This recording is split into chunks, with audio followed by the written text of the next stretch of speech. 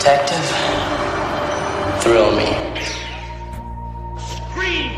Scream for your lives! You're going out there to destroy them, right? Not to study, not to bring back. I've seen things you people wouldn't believe. Oh, I know this creature of yours. When the dragon gets this old, it knows nothing but pain. Scientists are saying the future is going to be far more futuristic than they originally predicted. Welcome to Al-Kair, gentlemen. Open the pod bay doors, Hal. I'm sorry, Dave. I'm afraid I can't do that. Celestial event. No words. You really shook the pillars of heaven, didn't you, Blake? What's the boogeyman? As a matter of fact, it was.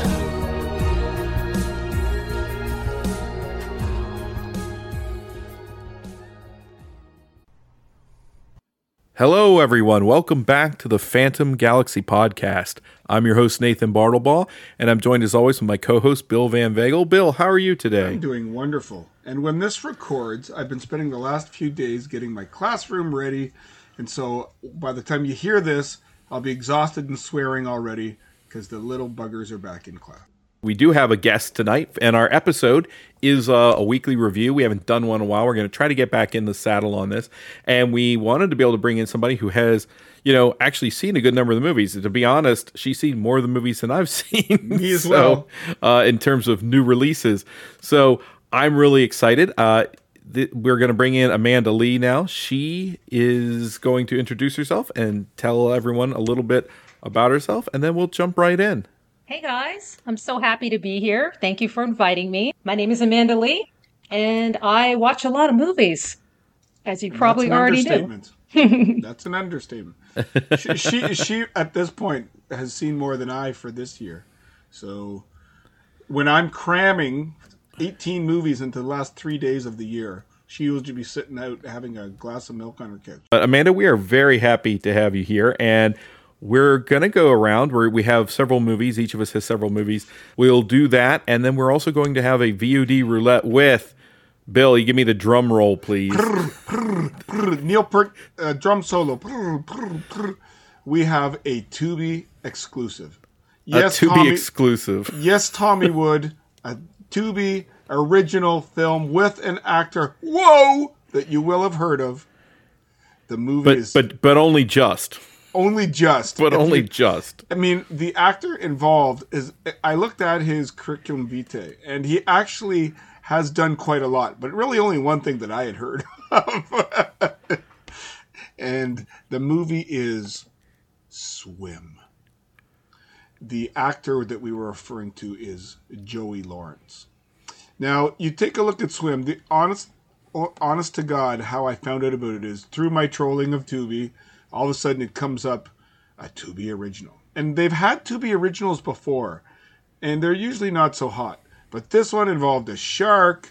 It looked like it could be, it said, from the producers of Sharknado. And you're like, oh. There's your vote of confidence. Oh, baby. So I thought, you know what? I've done a lot worse with 85 minutes or however long it is.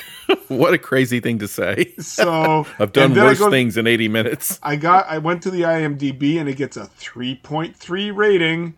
That's never scared me before. So here's the synopsis of Swim. A family gets trapped in their storm-flooded vacation rental, tries to escape from a hungry shark that made its way into the house. Now, does that sound like another film that was out about 2 years ago that Mr. Greg Morgan really liked? Well, yeah, it does. But that's not similar at all. Those were alligators. Bill. No similarity at all. No. It's directed by Jared Cohn, who I looked up what he had done. It's interesting. Like he did like Shark Season. He did one called, get this, Halloween Pussy Trap Kill Kill, which is a take on the Faster Pussycat Kill Kill, I'm pretty sure. But he also did the recent movie Street Survivors, the true story of the Leonard Skinner plane crash. So I haven't seen that one yet, but I do intend to because I am a Leonard Skinner fan. Stars Mr. Joey Lawrence of Blossom fame, But I didn't realize he's also been on Hawaii Five-O, the TV show, and he was in Urban Legends Final Cut. The main female lead actress that gets the bulk of the screen time is Jennifer Field, who has been on Robot Chicken and I think it's the Prime series Bosch. Andy Lauer, who was in Iron Man 3. Brett Hargrave, who was in one that Nathan, you and I both loved that we watched, Ouija's Halloween Night. Loved is an extreme term there, Bill. at least for my part. No, it's it's a full moon film, whatever. And David Hutchinson, who was in the 2021 version of Wrong Turn, and has done stunts for many, many films and TV shows, including the current show Stranger Things. So it has some people involved in it that have some credence to the movie industry. So I'm not going to spend a lot of time on the plot on this. It's from the producers of Sharknado. Now, on the positive side, it was shot in letterboxed. So if you're a film purist, at least it has that going for it. So I'll try to sum this up in about, 30 seconds. Joey Lawrence and his family rent a beach house. A storm is coming. Sharks are in the water. Okay? So the family's going to this cottage that they've been renting forever. There's a wife, a daughter, a son, and they're at this cottage. And the kids one is going off to college. The other one is a little bit older. Not so super old. So the family always rents this cottage, and it's their last get-together before the daughter goes off to college, okay? Lawrence is trying to meet them up at the family house, and he's driving there from work, but the storm is coming. So he can't fly there. He gets to rent a car. He drives there, and he runs into problems because the weather is not cooperating. Let me just say right now, the acting is not great. But Jennifer Field I didn't find was too bad. As the lead wife who gets the bulk of the screen time, I thought she was passable. I mean, we're not talking Oscar or Emmy Award winning stuff. But for an asylum-style film, you couldn't ask probably for much more. It's the saga of will Lawrence make his way to the house? Will the family survive? Will they get out? There was an interesting character. Andy Lauer plays a grandpa. And they obviously age him for the role a little bit. And he's kind of an interesting curmudgeonly, almost a Mickey Rooney kind of character. And he plays a retired doctor. The CGI, it's awful, okay? I'm not going to beat around the bush. It's terrible. And the key to this is you watch it for Joey Lawrence because you know the name. He's the biggest name by far of all of them. He's not in the damn movie all that much. You see him for about 5 or 10 minutes here and there at the beginning. And then at the end, he comes swimming in like Lassie trying to save the day. Like Lassie. That's Timmy's in the well. Let's go get him. That's basically Joey Lawrence with his family across the water, It mimics a movie called, that you might know, Crawl. Shark versus alligator. But it's essentially ripping off Crawl. Families stuck in the basement. People and bystanders along the way are getting killed. Will they survive? Will this giant storm overtake them? It even goes so far as they each crawl onto the roof. And here's my takeaway. Out of the whole thing, my takeaway is cable antennas can be useful weapons when dealing with sharks. That's what I got out of it. Great? No. Have I seen worse? Yes. Do I want to see this again? No. But I'm proud of Tubi for putting out this film. A movie. It's a movie. As Mr. David Becker would say, it's a movie. So this is, to me, I don't know, 4.5 out of 10. Somewhere in that range. You're so generous.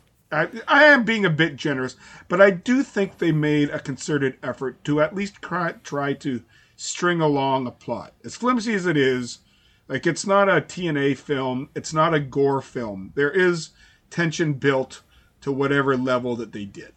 I felt strung along. I'll agree there. Amanda, what did you think of this one?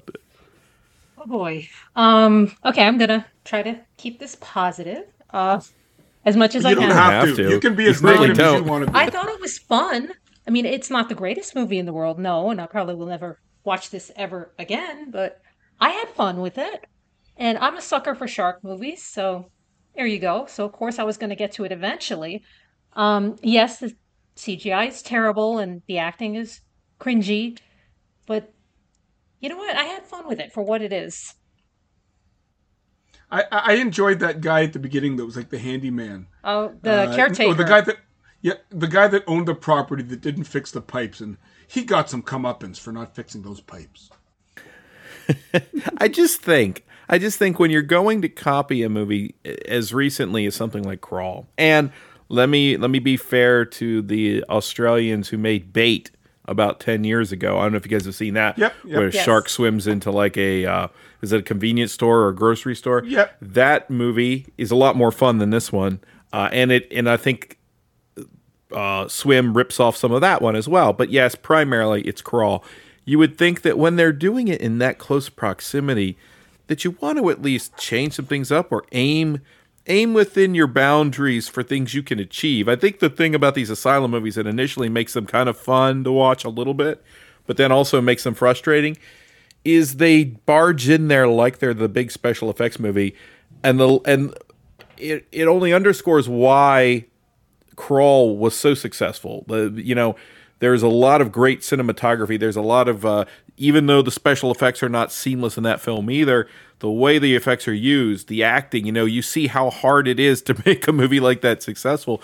The lighting here was so bright and washed out, it looked like they were in a hospital ward a couple of times when they're in the interiors of the house. It's just that bright, where it looks like you can almost sense that they have like 10 spotlights on this scene. And then you've got your dark, dimly lit CGI shark that looks like a cardboard cutout sort of zooming along the waves.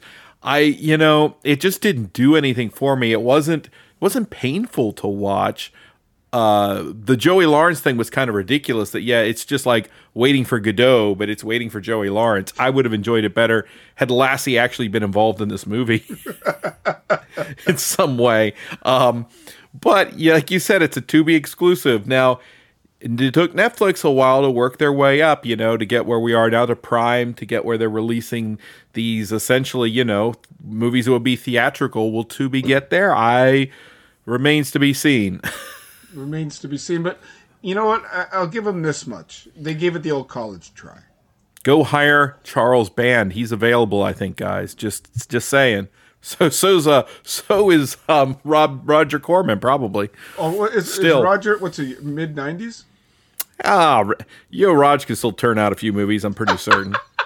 I don't think he'd have any problem with it. But. The other thing is with Crawl and with Bait, and even with the movie as silly as Piranha, you cared somewhat about the characters. Like, there was a backstory. And that's my problem here. I just don't care. It's all shark bait. Like, if Joey Lawrence has his head bitten off in the first 5 minutes, it's inconsequential, really, to the plot of this film. Yeah. There is no character. The only character I liked, as I said, was Andy Lauer as the grandpa. And I just found him kind of curmudgeonly funny. It's a 2. Oh, you give it a 2? Oh, see, I give it a 2. I give it a 2. I would, you know what? I gave it a 4, 4.5, because they tried their best. This might be the zenith of Tubi originals. So how about ratings? So you give it a 4 for Swim. I'll give it a 4 out of 10, yeah.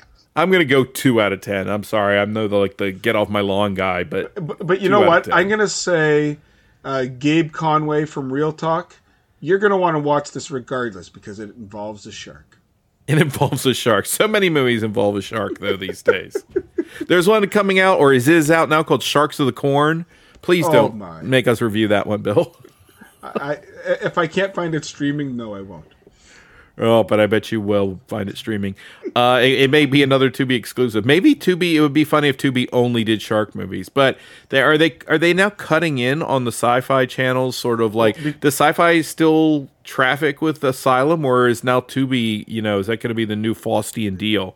Tubi and you were telling me before we recorded that Asylum was involved in this. I didn't realize this is Asylum production, yeah. So Tubi has now, it was a Tubi and Asylum double team, So wow. Amanda, what's your rating on this one?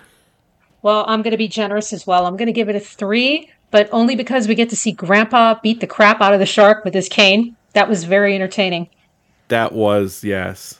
It wasn't as good as if it had been like the Johnny Knoxville bad grandpa, but it was still fine. It was funny. His makeup was about the Johnny Knoxville grandpa level. Yeah, because Andy Lauer's not that old a guy. No. It would have been funnier had Mickey Rooney still be alive to see Mickey Rooney fight the shark, but because he probably would have, even at 90, whatever. Or Peter Boyle. Oh, yeah. Peter Boyle doing anything, honestly. But anyway, now I just feel sad. And Swim is out there. It's not, it's a sci-fi original. It's just now a Tubi original. That's really, you're not going to find a lot of variation, and it's not on the wilder end. This is really one of those mockbusters where did I say that right? Mockbuster, where they're copying directly a movie that was popular a year or two ago. This is a good movie to watch on a Sunday morning if you're hungover, or a Sunday morning and you're just getting up and you want something on in the background, or if you really don't want to think. You've been shot in the legs and you can't find the remote. It's perfect for that. Okay, so I have one that I actually saw this past weekend. I had heard a lot about it. It had just made its rounds on the festival scene, and there was a lot of buzz around this movie. And it's a little movie from Argentina.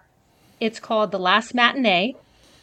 It came out in 2020. It's just now getting a wide release now here in the States. It is available on VOD, which is where I watched it. It's directed by, and this is a really cool name, Maximiliano Contenti. So that's a really cool name to say. Just kind of rolls off the tongue there. So this one is in Spanish, and it's with English subtitles. So I thought that was important to mention because some people, that's a real turnoff for them, the subtitles. But to be honest, once you get into this, because of what I'm going to describe here, it's worth it, even if you don't like subtitles. So as you can tell, I really enjoyed this one. It's a love letter to retro slashers and giallos. It takes place in 1993 in a movie theater where a mysterious killer and a rain slicker begins to stalk a small group of theatergoers during the final screening of a trashy American horror movie. And it's one of those really cool Art Deco theaters that you don't really see so much of nowadays. And there's a particular scene in the beginning where a child is leaving the theater, and as he's walking down this grand staircase, he drops a bag of gumballs, and the camera just follows them as they bounce down the stairs. And it's just such a gorgeous shot. And this sets you up for pretty much what's going to be the rest of the movie. You're going to see some really terrible things done in such a beautiful way.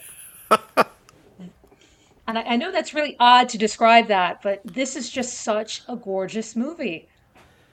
And I have to say, I love the poster. Yes. The poster is very cool for this one. And the killer, he's referred to in the credits as the eyeball eater. And that pretty much tells you all you need to know about this guy. He enters the theater in the beginning wearing a raincoat, and he's carrying a huge duffel bag, which there is no way you could get away with that today. No kidding. No. No, they pat you down for jujubes and for water, and this guy has a gigantic duffel bag full of tools and whatnot. So the audience, because this is a last showing, it's a very big theater, and there's just a small group of people in there, and they're all kind of spread out sparsely throughout the theater. The audience is made up of an old man, a couple on a first date, a bunch of rowdy teenagers, and a little boy who happened to hide under the seat from the movie that was playing previously, which was a children's movie. Because what it was is this is one of those old retro theaters where they only play one movie at a time. And the movie that was playing before that was a children's movie about dinosaurs. So that little boy stayed after that film had ended. He hid under the seat so he could watch the scary movie. I'm looking at one of the photos, and it looks like, when they distribute it to other countries and what have you. And in one of them, it's called Red Screening. Yes, it has a couple of different titles. With a gloved killer holding eyeballs.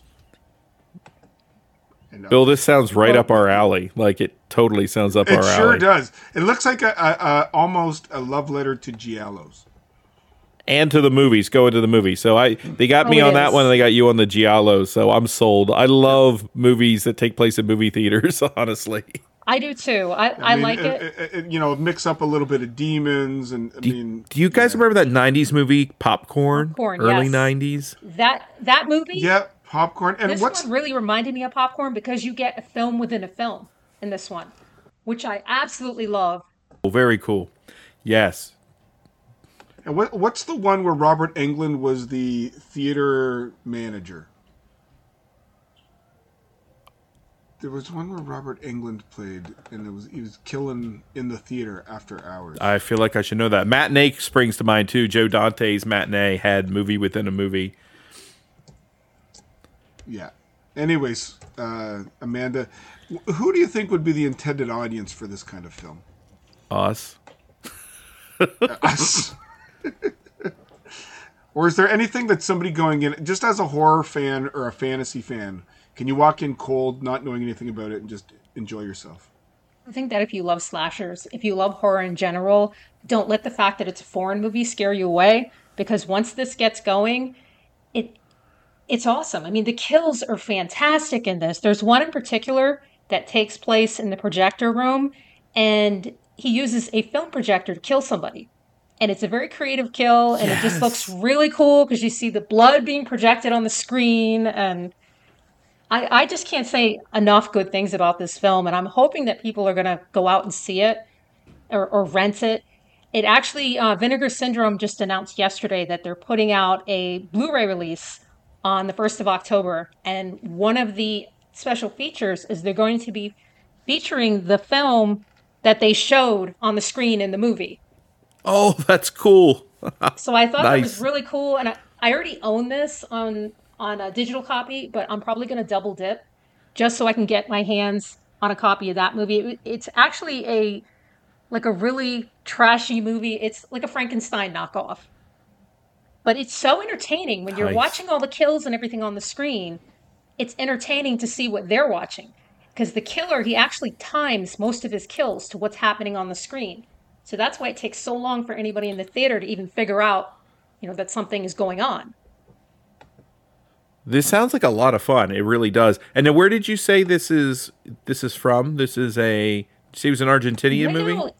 It's from Argentina. Very cool. And right now it's only on VOD. I did buy the digital copy, sight unseen. I just heard so many good things about it. So I just took a chance and bought it, and I absolutely love it. And I can't recommend this enough. Yeah, and you can't second guess Argentina here, but they've been putting out. Dave Becker will back me on this as well. They've been putting out a lot of great horror movies. In fact, some of his favorites of the past few years have come from there. I believe that Terrified. Terrified is an Argentinian movie, and it's exactly what you said. You don't even, yes, you have to read a little bit, but the intensity of the movie builds in such a way that if you're someone who, for whatever reason, is a little adverse to the subtitles, you don't really notice it because the movie grabs you in such a way, and it's not excessively dialogue heavy. You get into it. These are visceral movies, and you're able to get in them viscerally, and you kind of stop paying attention to the subtitles after a while. I mean, you don't stop reading them. You just I find with the subtitles, it just becomes part of the movie watching experience. Your eyes automatically go down to the bottom to the dialogue, but at the same time, you're paying attention to what's going on. So I personally don't find it a hindrance. A lot of people do, and they will base, what they're going to watch and whether or not there's subtitles. And I used to be like that. And then I saw Train to Busan, and I never looked back. I will say I won't watch one of those if it's late at night and I'm tired. Yes. Because that's double the effort. But as long as you're it's not 11:30 at night and you've worked for 10 hours that day. Well, it's different when it's different when you do have a very dialogue heavy film. There certainly are movies. And early on, I mean, if you remember, theaters wouldn't even release movies with subtitles in them. They were always dubbed up until Crouching Tiger, Hidden Dragon. And then I believe the year after, Brotherhood of the Wolf helped prove the fact that you could release a movie with subtitles into the theater here in the States and it would still do well. Those movies obviously had enough stuff going on beyond the subtitles that they drew the audience in. So, Now, I'm just curious if you or Amanda would know, did they release The Host in American theaters with subtitles, or was it dubbed? With subtitles. You talking about The Host from 2006? Yes, subtitles. The Korean Host? Yes, 2006, yeah. We were pretty much, we were far along at that point, because the same time The Host was in theaters, Clint Eastwood had released Letters from Iwo Jima that was entirely in Japanese with subtitles. There's an American filmmaker doing it into theaters. So by 2006, we were there in terms of the audience being able to accept, hey, here's a movie with subtitles. You can take it or you can leave it. Didn't stop them from making remakes of everything, like The Departed from an Asian film, but Exactly. So, Amanda, what would you give this for a rating? I would give it a solid 9. I really enjoyed this, and I have a feeling it's going to hold up on multiple views, that I'm just going to keep that's awesome. coming back to it. So, without any real spoilers, as a monster, as a heavy, as a slasher, how does the eyeball eater stack up? Pretty iconic, or iconic enough? Well, the thing is, there's really not much to him. They don't really go into his background. He's just a standard crazy guy that just wandered in off the streets. The way he kills people, and the fact that he uses an ice cream scoop, he keeps that with him in his little duffel bag to remove the eyeballs. And he also, this is not really a spoiler because you see it in the beginning of the movie, he's sitting in a car outside of the theater, and he was eating what I thought were pickled eggs from a jar. They're not pickled eggs. All right. Yeah, I'm totally sold on this.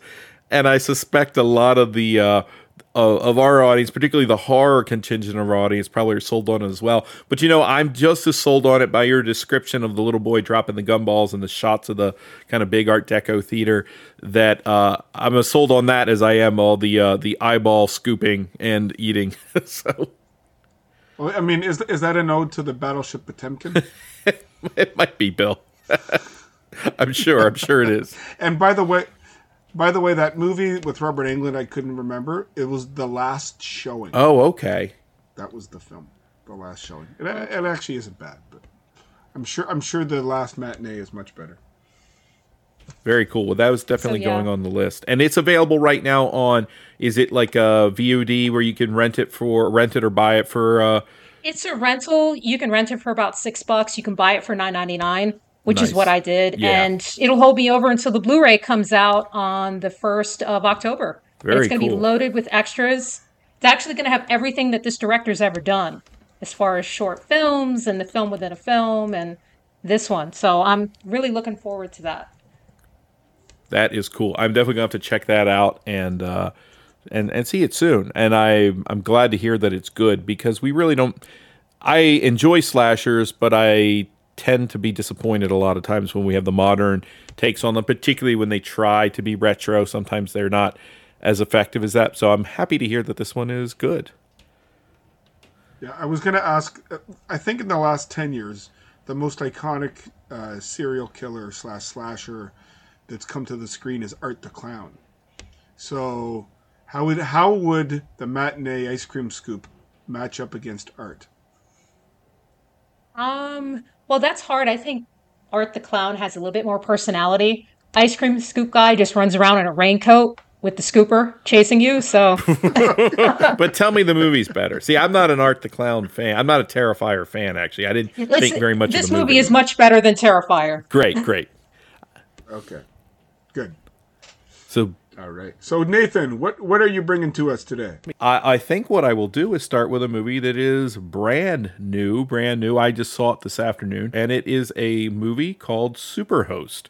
It's a 2021 movie, and it's very interesting. It's directed by Brandon Christensen. Brandon Christensen has done 2 other movies.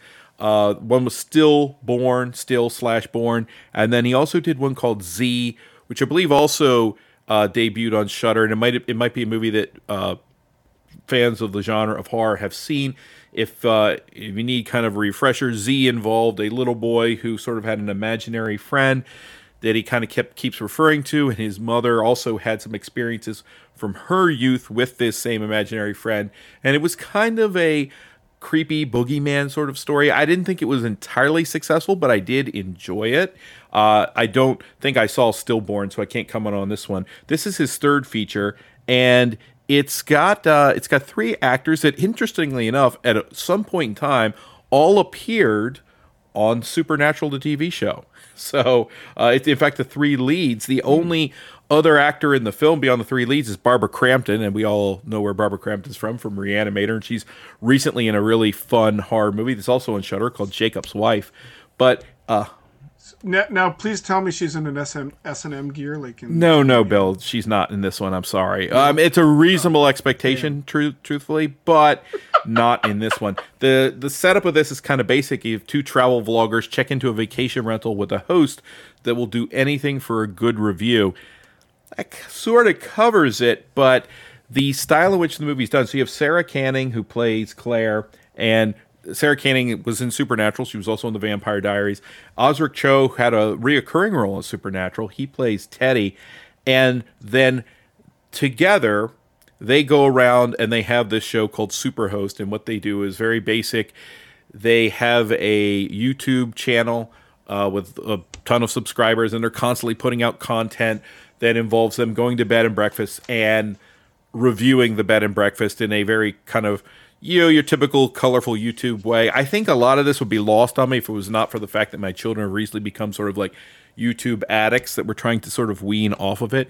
So I see sort of all the inane ways people fall into this trap of how do I get more subscribers? So, hey, smash the like button and do this and buy our merch. And, suddenly you recognize all this jargon that you kind of wish you didn't know at all, So them throwing the little clip art of like explosions and cats flying at the screen. And they do all of that in this movie to show these 2 vloggers and the way they just turn their personality on to this very sort of, it's a very specific, very poised personality that doesn't look anything like real life. In fact, if you acted like this in real life, you would have no friends because you would be totally obnoxious.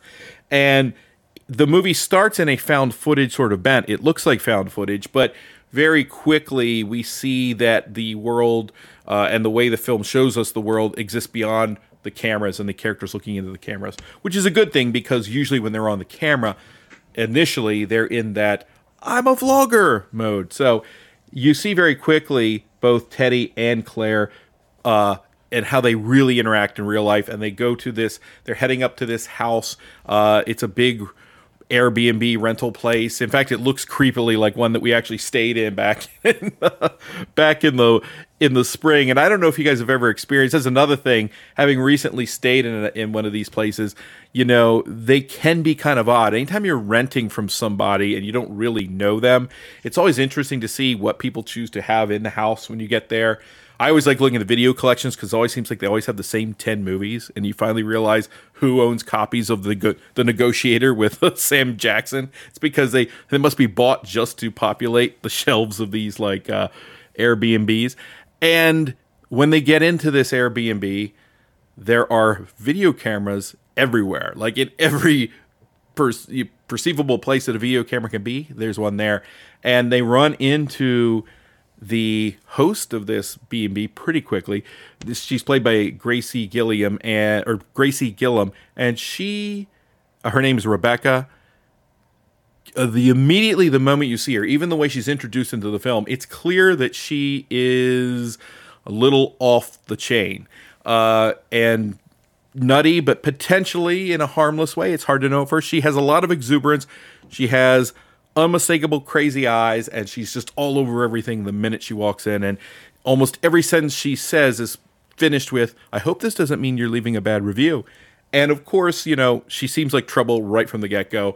There are ominous tones. The movie keeps building these ominous tones, and we realize that there's also something going on with a previous host that they had a bad experience with. They left bad reviews, and this host seems to potentially be stalking them.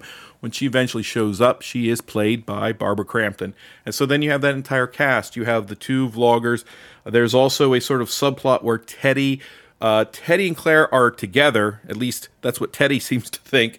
Claire, it's not so clear. Is there a real relationship going on here, or is there not? Right from the beginning, we understand that he is planning something kind of behind the scenes for her. She's uncertain about it. The way that interaction plays out is interesting because it keeps underscoring the basic theme, at least to this point, which is how people behave when they think they're in front of a camera. People behave when they think their main goal is to have an audience watching them. Not so much about the fame or about anything else, but the way people behave when they believe that someone else is observing them. And that theme runs through the film, and it allows the movie, I think, to make some interesting notes about the entire YouTube and social media culture and the culture that we exist in, where we're reviewing things constantly. We're making commentary on things. We're looking for other opinions on things and what kind of world that sort of creates without it seeming preachy or heavy-handed, because the whole time, and it's a very short run time, we're talking about an hour and 20 minutes, the whole time it's barreling down this path with a Gilliam character where she's getting more and more unsettling. This isn't a question of, do you think she's okay? No, she's not okay. And it's pretty clear. There's tones of the movie creep here, but I think this is not pitched at that same level. There's less subtlety in this movie, which I don't think is a bad thing. This movie almost plays like a comedy, but not because it's potentially comedic. It's a horror film, but the main character here is so twisted and so twisted in the way she behaves towards these characters, and in the last half of the movie, that you're laughing at it in a sort of cringy, like, oh my gosh, here we go sort of way. And the movie does escalate. The movie, for anyone who's wondering, we do eventually get some gore, we do eventually get some intensity, and again, I think a large part of why this movie's successful is down to Gilliam, because she totally freaked me out. As good as everyone else is, as good as the overall movie is in establishing the tone and the mood and sort of ribbing that social media culture, it's her show, and she takes it and kind of runs with it. There's not a lot to the movie beyond that. It kind of goes where you think it'll go, but even when you think it's going there, it does so with an intensity that I really enjoyed, and it does so with a kind of streamlined efficiency. Sounds like the kind of film that, even though you kind of know the end result, it's an enjoyable ride. So you just kind of want to see how it plays out. Yeah, this is all down. This is one of those, it's about how it's done. And it's all about that character. This is a character who, her crazy eyes are going to stick in your mind. What I like about it also is it's an 82-minute film. Not too many, so many horror movies these days are like, 2 hours plus.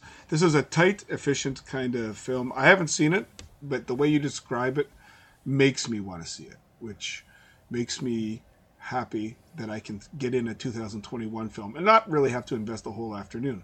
And if it's good during the 82 minutes, I'm on board. You sold me.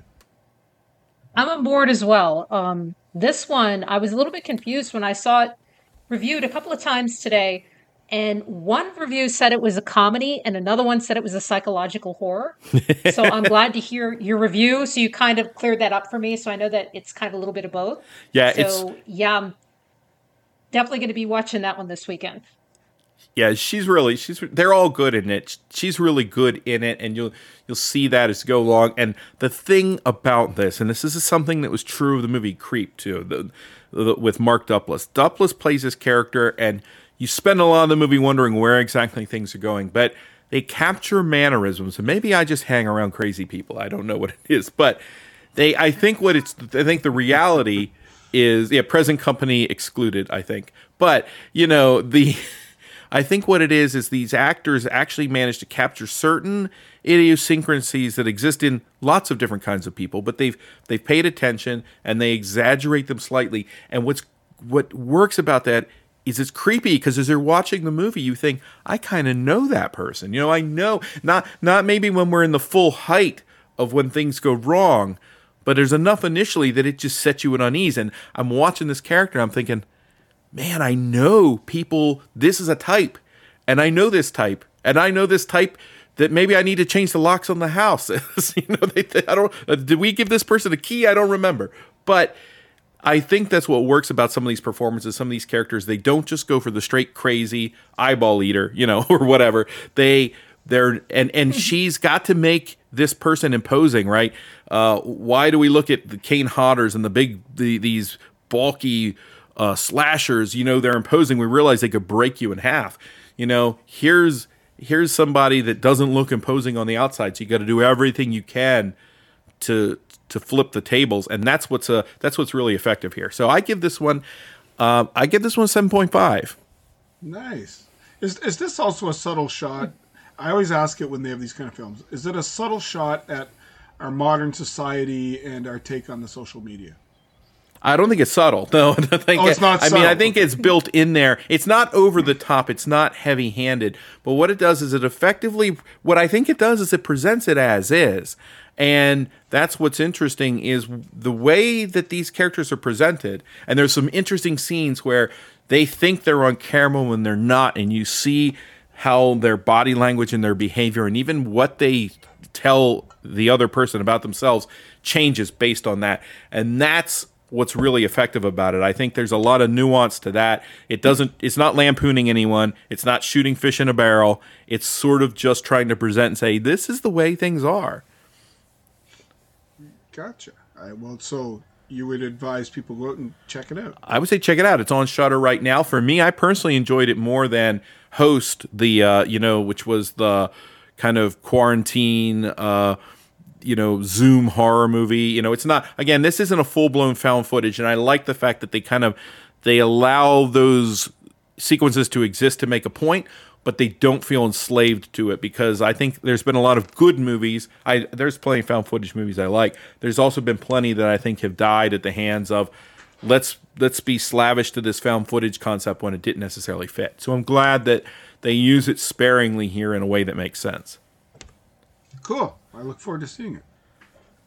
So, Bill, how about you? What do you have up on the roster for us? Well, next on my roster list, the other night I had finished some work getting ready for the next school year, and I was laying on the couch. It was about, 10:30. I didn't want to have to think too hard.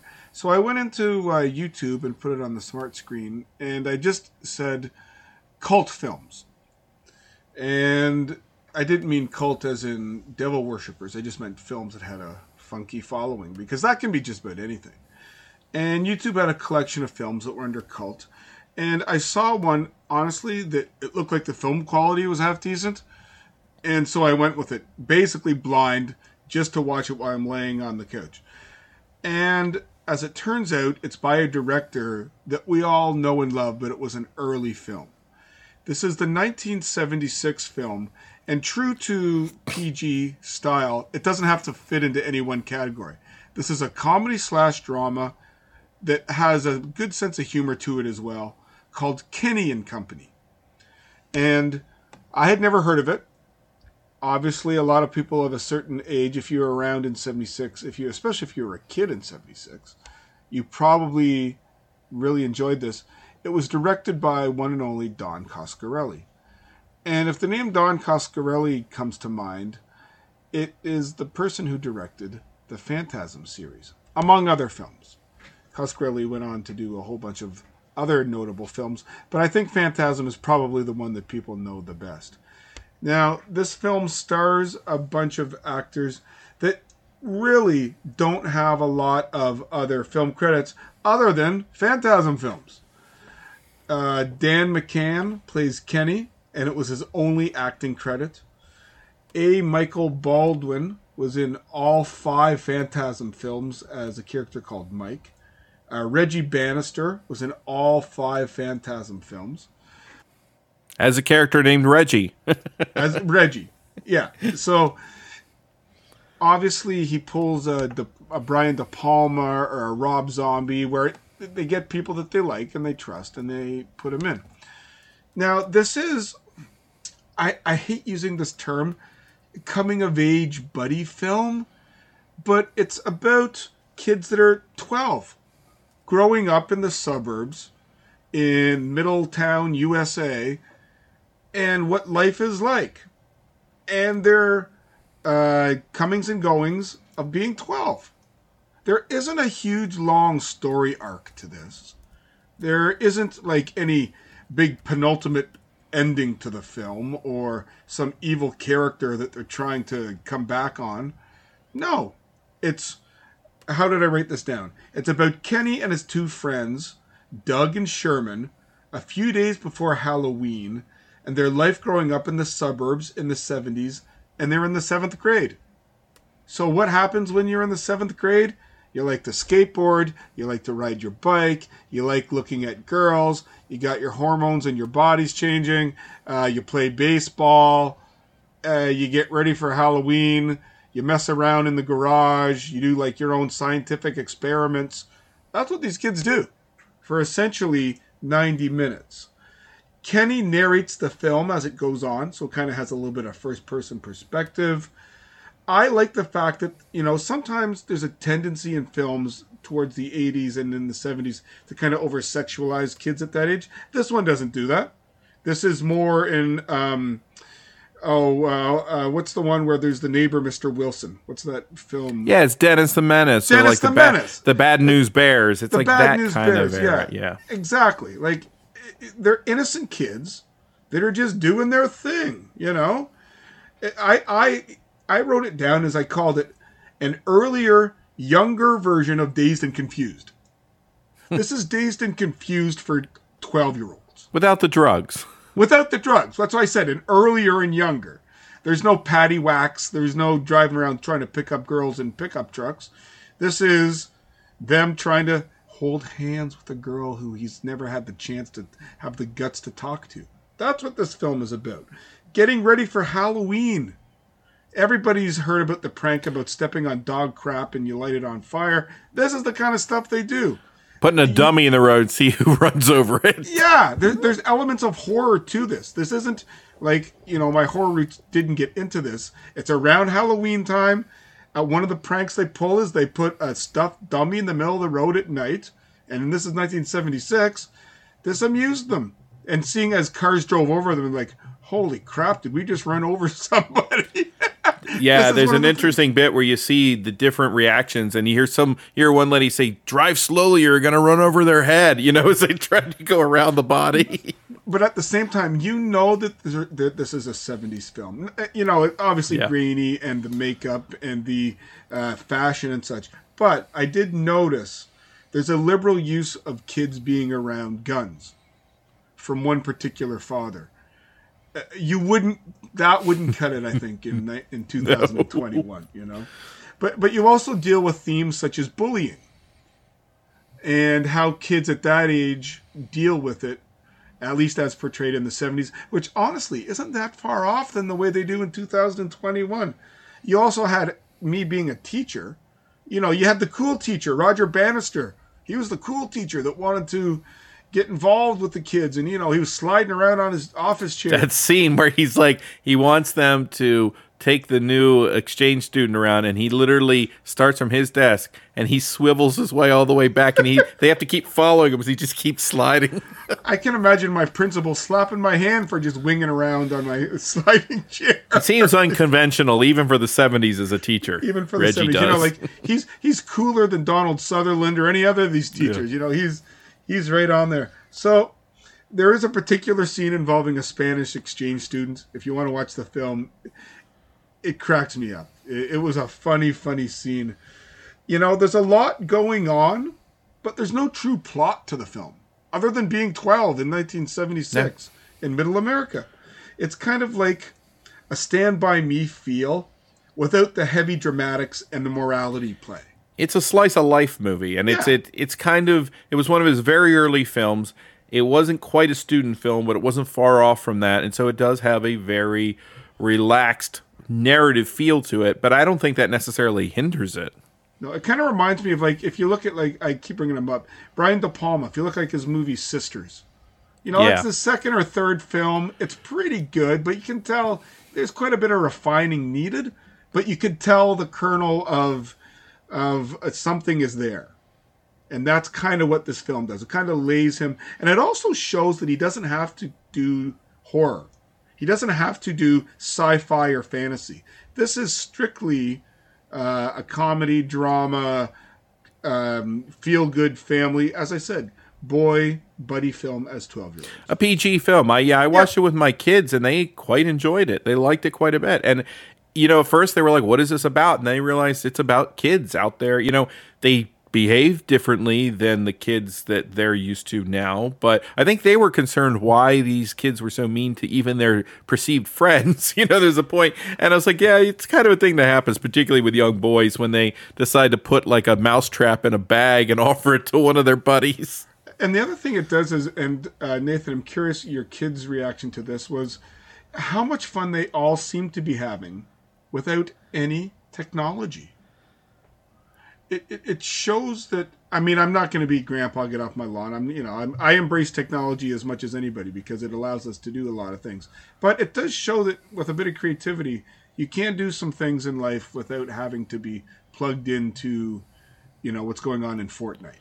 Yes, and a couple of those things look life-threatening, though. I will throw that out there. There's the one thing that my kids were like, that looks fun to try, was where they did the tandem skateboards, and they just they held each other's arms and legs and just rode it like the two skateboards together like it was one vehicle down the center of the highway. I was like, yeah, maybe not.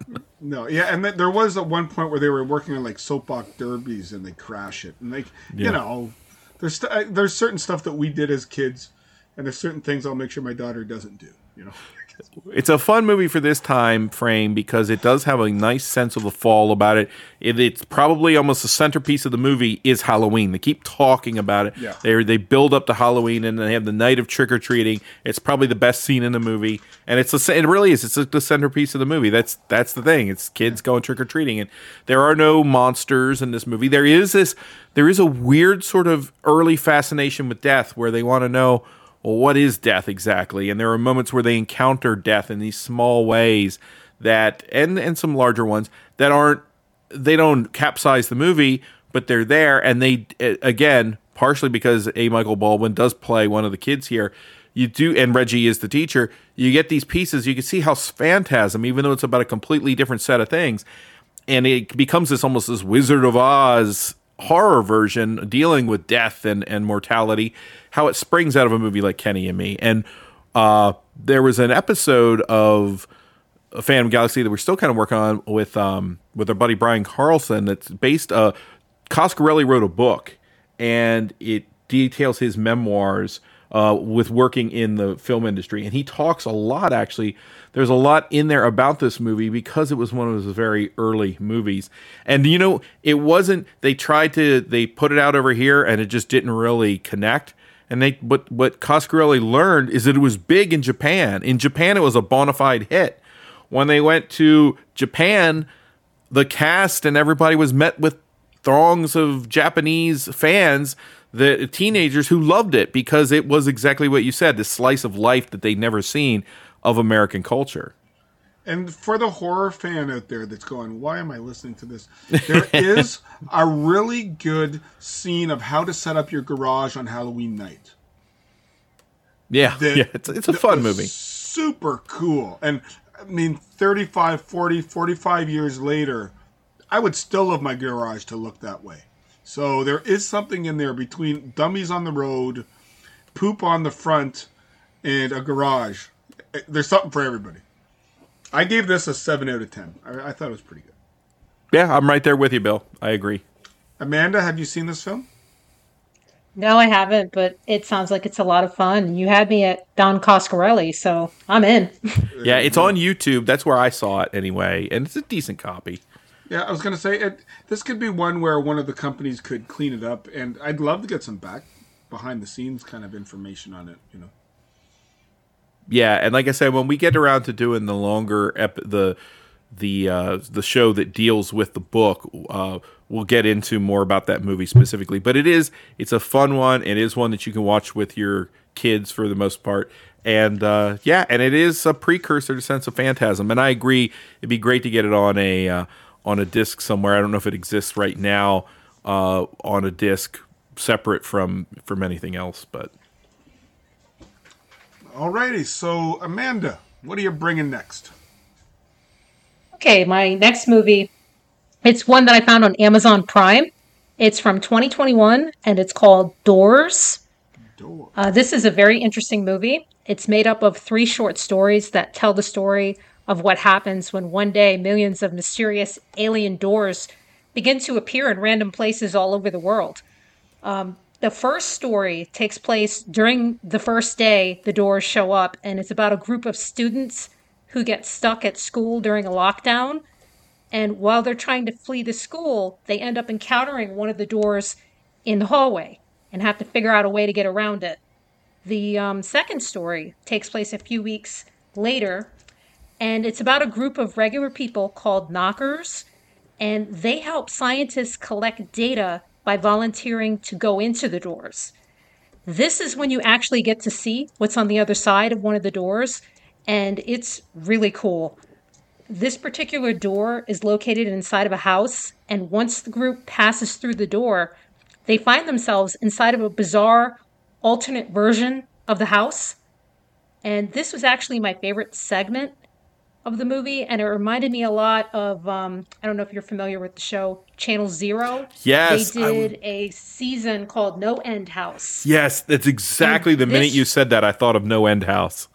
Yep, this reminded me so much of it, because it had a lot of just bizarre, creepy imagery. The third story takes place several months later, and it's about a disgraced scientist living in the woods that discovers a door of his own, and he begins studying it by himself. You're supposed to alert the government as soon as you see one of these doors, but he decides, because he wants to make a name for himself again within the scientific community, that he's going to experiment and just try to learn whatever he can about this door on his own. He learns how to communicate with it through sound and actually becomes friends with it. That's when we find out that all the doors are not the same, and each one has a particular purpose. At one point, one of the characters talks about that some of these doors, all they do is just murder people. Other doors, they take you to your fantasies, which you've always wanted to see. And this particular door, what it's supposed to do is just communicate with us and try to get as much information about us, the human race, as it possibly can. So everything goes well with the scientist and the door until he makes the mistake of telling somebody about it. And you can pretty much guess what happens from there. Everything goes to hell. But I really enjoyed this movie. I think that it was an interesting idea and a different, to make it 3 different stories. I thought that was kind of an interesting idea. I would have preferred if they just took the second story and just went with that and just made the whole movie about that group of just normal, regular, everyday people going through the door and their experiences. But, I was surprised that this one had a lot of negative reviews. I think it has like a 2 on IMDb. Yeah, like a 3.3, but everything you're saying about this this is a Phantom Galaxy movie right here. Yeah, this sounds like it. I was going to say... It's very beautiful. I was just going to say, why do you think people rated it so low? Well, I think the reason why is it's beautifully shot. It's just because the ending, we get a brief, outro where they try to explain the reason for the doors, and the explanation is not really clear. It's very vague, and they leave it up to your own interpretation, and I think a lot of people, especially nowadays, they don't like that. They want you to just spell it out for them, tie it up neat with a bow and, the end, that kind of thing. But I appreciated the ending. I like the fact that, it's kind of up to me to decide why they're there and why they're doing what they're doing. And what's funny is this movie, if it sounds familiar, there was actually a movie that came out in 2018 called Portals. Portal. I was about to ask you. I was like, this sounds like Portals. Yes, it's the exact same writer. I don't think it's the same director, but it's almost the same premise. I haven't seen it, but I heard that it's a bunch of different stories. But that had different directors for every episode, I believe. Yeah, but this one is worth seeing just for that second segment because it's just so cool, the imagery and just the atmosphere. So so Amazon Prime. I mean, if you have Prime, it's free. So sweet. Just go and check it out. And what do you rate this one, Amanda? I would rate this one probably like a 7.5. I would have gone a little bit higher if they had given me more of the second story, which is what I really wanted to see. Yeah, and I hear you. And that tends to be the problem with anthologies, particularly if they have if there aren't that many stories, sometimes you'll have a really strong segment, and then you sort of wonder, hey, why couldn't that have been the whole movie? I probably need to go back and rewatch Portals. I remember Portals being another deal where I think there was one story I liked more than the others. There was a bit of a uncertainty about what was going on to the overall story. But that one did have a segment directed by Eduardo Sanchez, a director of the Blair Witch Project, and whose interview you can catch over at right now at the Real Talk podcast. It's a friend of Phantom Galaxies, and they have a great interview with Eduardo Sanchez right now. I don't know if he mentions that movie or not, but Doors is now, I literally am adding it to my Amazon watch list right now as we speak.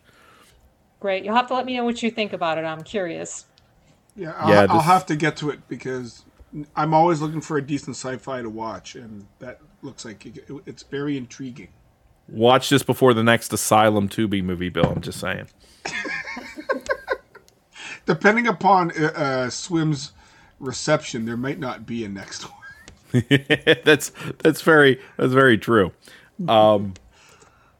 Okay, so I guess it's back in my court, and I want to talk about a movie that's been out for several weeks now theatrically. It's also just come to Prime, where you can, or it's come to VOD, lots of different places, Vudu, Prime, different places where you can rent it.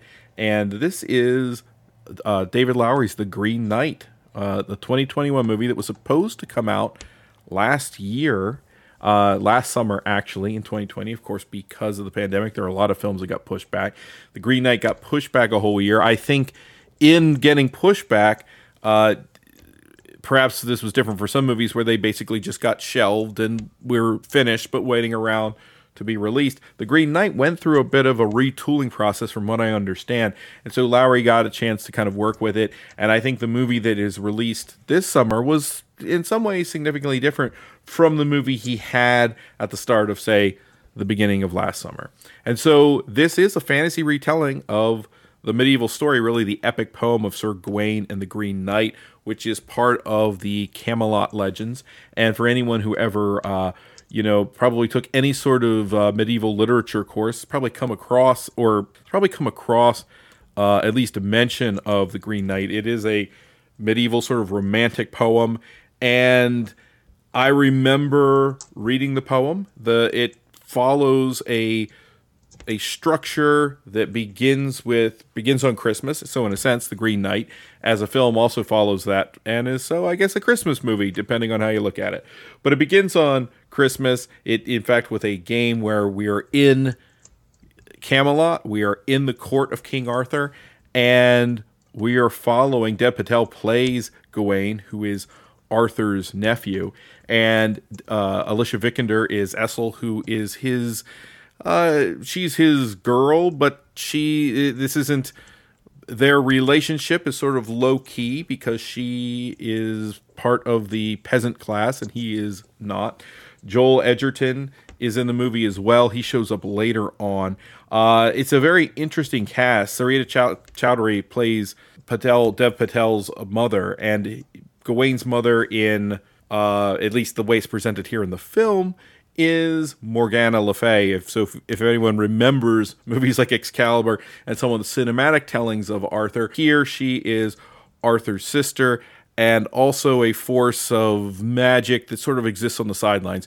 We don't really have a Merlin. We see a wizard who may or may not be Merlin show up in the court in this film, but all of those characters are on the side.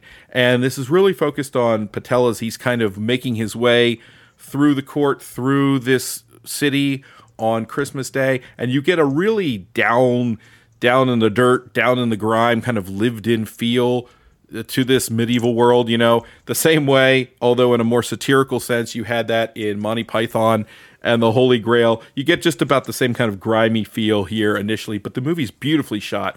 And the minute that it begins, everything that Lowery puts into the film is built to create this sensibility that you're in another time, you're in another era, that this is a fantasy world, but it's also a picture of what it might have been like to live in medieval times. You can just about smell the smell the characters, and you are not spared really any kind of sensibility of what it would be like to live there. But at the same time, as in the epic poem, there's a sense of chivalry that the characters all believe they possess. Lowry kind of juxtaposes that because we see the lived-inness of this world. We see the reality of it. We see the danger of it.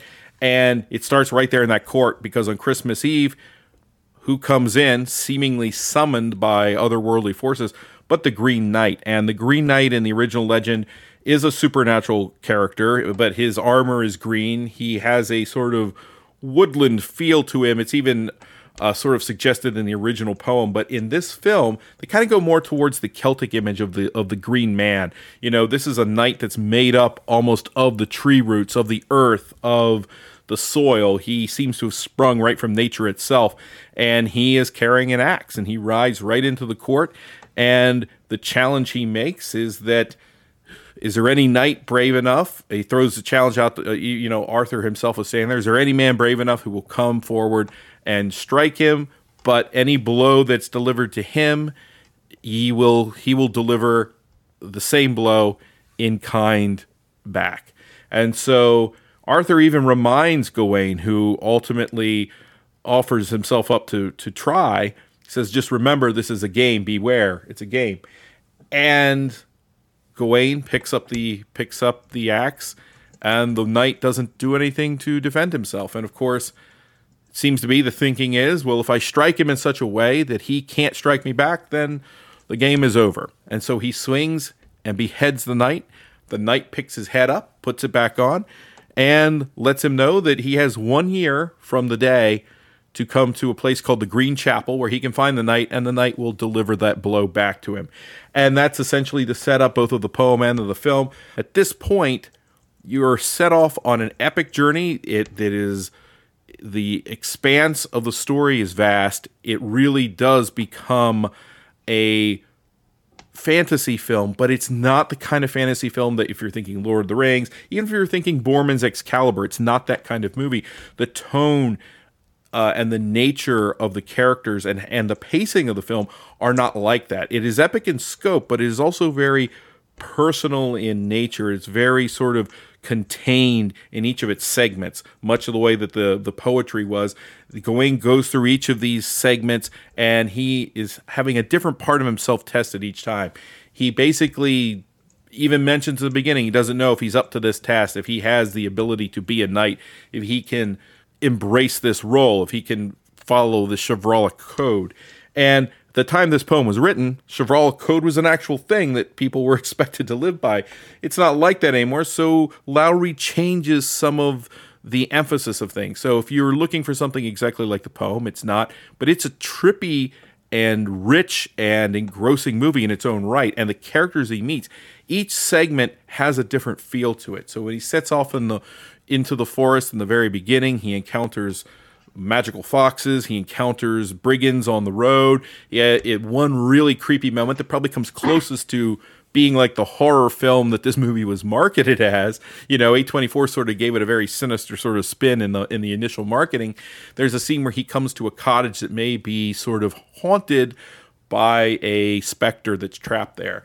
And at one point, there's a crazy mushroom trip, and there are giants. And eventually, before he arrives at the Green Chapel, he comes to a manor house where this is where Joel Edgerton and Vikander come back. Vikander shows up in the story as a different character at this point, as the lord and lady of the house. And what occurs there mirrors what happens in the poem, but again in a very different way. And we see Gawain's morality tested and tried, and that's about all I really want to say. From the movie is impressive beginning to end, and the knight himself, who's played by Ralph Ineson, is also visually impressive. There's really nothing about this film I find that isn't impressive in some manner. It is a very methodical film. It's going to take its time. It's lyrical. I know that sounds kind of like a pretentious thing to say, but it really does, down to the sound design, which has a very ambient feel, but then there are also a lot of medieval tunes and sort of songs and lyrics that give you a feel of being in a very specific place at a very specific time, and yet there's a dreamlike sensibility to it. And I felt like I was watching. It's been a long time since I've sat in a movie and thought, hey, I feel like I'm watching a true masterpiece, a movie that really is sort of something special. And I felt transported the entire time from the beginning of the film to the very last scene of the film, which I thought was spot on perfect. It ended exactly where it needed to in exactly the right way. And there's nothing about this movie I just didn't love. Is it challenging in some ways? I do think it is. I think that it's not going to be for everyone. It's not up front. It's not a film for kids or your typical fantasy enthusiast, but I loved everything about it. I think it's a great film. So is this more of an adult themed fantasy movie? Yes. Okay. And how was Sean Harris? I noticed he's in the script in it. He's King Arthur, if you believe it. Does he pull it off? Yeah, well, that's one of the things about this film. We look at Patel, who's amazing. I really should have emphasized that. Patel and Vikander are great. Everybody in the cast is great.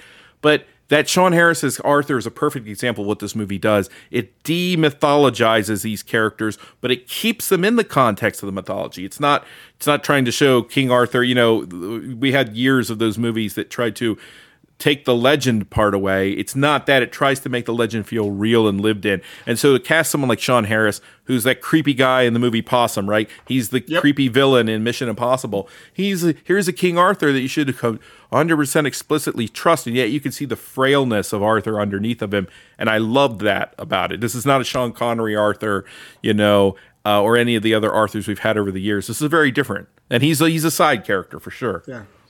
Having recently rewatched Possum, I wondered, this is a very different kind of role. And Amanda, you saw this. Yeah. What were your thoughts? I did. I saw it, and I agree with just about everything you said. I think visually it's stunning, and like you had mentioned to me earlier, it is an experience. When you go into this, you feel totally immersed in this world that you're seeing on screen, and I am kind of upset at what they did with the marketing because they really mismarketed this movie, and a lot of people went in expecting either a straight up horror movie or an action blockbuster, and it's neither of those things. It's just an epic story that you just go in, you enjoy, and just enjoy the ride. And I don't know what else more to say about it. I know that I had mentioned to a friend of mine that I saw it, and he said, I saw it too, and I really thought it was going to be a horror movie. I guess I should have paid more attention in 10th grade English class. The thing with that kind of film I find is that if you're not into, quote unquote fantasy films, you might get turned off. Mm-hmm. You don't want to watch it. Or if you think of a night film as one that involves Richard Gere. I hope no one thinks that. That's like the worst one. Yeah. Well, we mentioned Sean Connery, who did play, right? He played King Arthur in that movie, right? First Night, the movie you're talking about. But there was a movie in the 80s called The Sword of the Valiant. I don't know if either one of you remembers it. Sean Connery played the Green Knight in that movie. Oh, wow. No. Complete with he was basically almost naked wearing little leaves and whatnot, and he rides in. Oh, geez. And he gets his head cut off and picks it back up. But I haven't seen that movie in years. I think Miles O'Keefe was in it too. It's not a classic, but I feel like I'd like to revisit it, particularly after watching this one, which is miles away, very different from that. This is definitely an art film. I think up front, it's a fantasy film. It's also an art film, but there will be things I think that image wise, you'll think of things like Guillermo del Toro. You'll think of things like images will remind you of things like Terry Gilliam, but you'll also think of Ingmar Bergman and Louis Malle and some of these other directors who had a very different approach. That when even like a Terrence Malick, there's images in this film that it's a fantasy movie that's sort of unlike things that you've probably seen before. And a good way to a good gauge is if you look at some of David Lowery's movies, this is more a ghost story than it is Pete's Dragon. Although I love both movies, but that, as we were saying before, that it was it suffered from being mismarketed because a lot of people they just thought it was a horror movie, and that's not what they got. And like I was mentioning to you earlier, this movie hasn't even been released in the UK yet.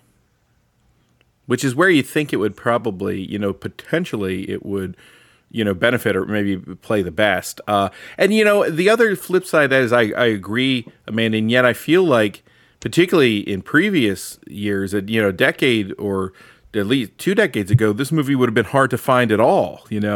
This would have been a thing that Miramax or somebody would have bought and then kind of buried and dropped onto video somewhere. So it is, I think of that Snow White film with Sigourney Weaver where she played the evil queen that was marketed also. I think they even tagged A Tale of Terror onto the end of that movie.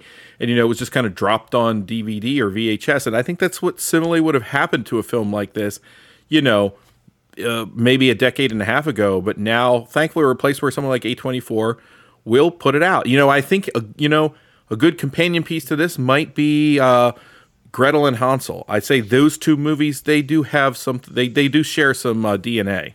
And so, Yes. Nathan, what would you give this for a rating? Oh, it's a 10 for me. And I don't give those out very often. No, it sounded like I'm going to have to watch this for our year-end other category. Oh, yeah. Once enough people have seen this, we're going to have to talk about this one again. Yeah. I gotcha. Well, it sounds like... sorry, where did you say it was streaming, Nathan? So right now, it's still in it may still be in theaters. Honestly, I think it played at my theater for about a week and a half. It wasn't very long. And it's but it is on Amazon right now. Amanda saw it. I guess it's a pretty steep rental price right now. I think it's $20 just to rent it, and you don't get to keep it. Oh yeah, $20. and my thought would be, probably given the reception of the film, in a small art film like this, it was always going to be out on streaming, probably to buy very shortly. I'd say within the next 3 weeks or so, you probably would be in a position where you could purchase it digitally. For me, I'm going to wait and get it when it comes out in physical media. But I think that $20 for just renting a film, I still feel is a little on the steep side. But if you can't find it anywhere else and you don't want to go out right now, I think they do have it in the 4K medium there as a rental, so it is high def. But Amanda, what was your rating on this one, if you have one? Coming quite as high as you, I'd probably give it a 9, because I was thoroughly entertained and I did enjoy it. And they did announce today that it is going to be available on physical media October 12th, I believe, and it's going to be perfect. On 4K. And I really recommend, if you're going to buy it and you have a 4K player, pick this one up. Yeah, I just got one, so I'm super excited about that. That just made my evening right there. October 12th, that's soon. Perfect too for the fall. It does have that kind of Is that a subtle sensibility. hint to your wife, Nathan, a Christmas present? No, because I'll have purchased it by October 12th. It'll be here along with the Legend special edition that they're releasing. I saw Arrow's releasing a special edition of Legend, the not the crime movie from a few years back, but the fantasy Tom Cruise, Tim Curry movie. Gotcha. So, Bill, what do you have for us? Well, I wanted to make sure in all this, I've watched a lot of horror, obviously, and a lot of just here, there, and everywhere movies, but I did want to make sure that I kind of stuck to a bit of sci-fi, because that's what this podcast is at heart.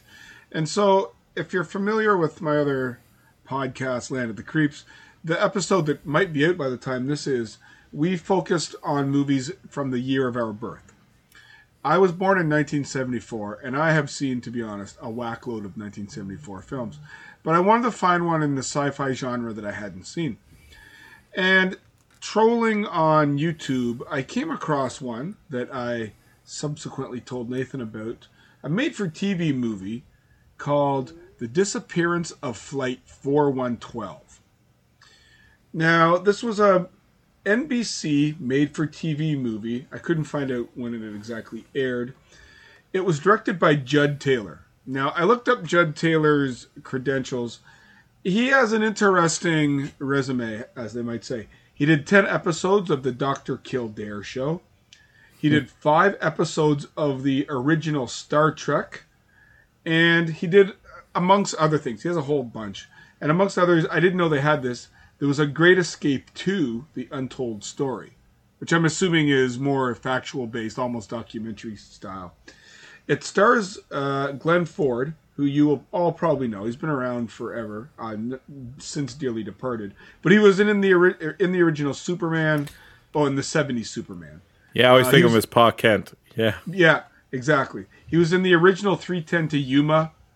He was in the war film Midway.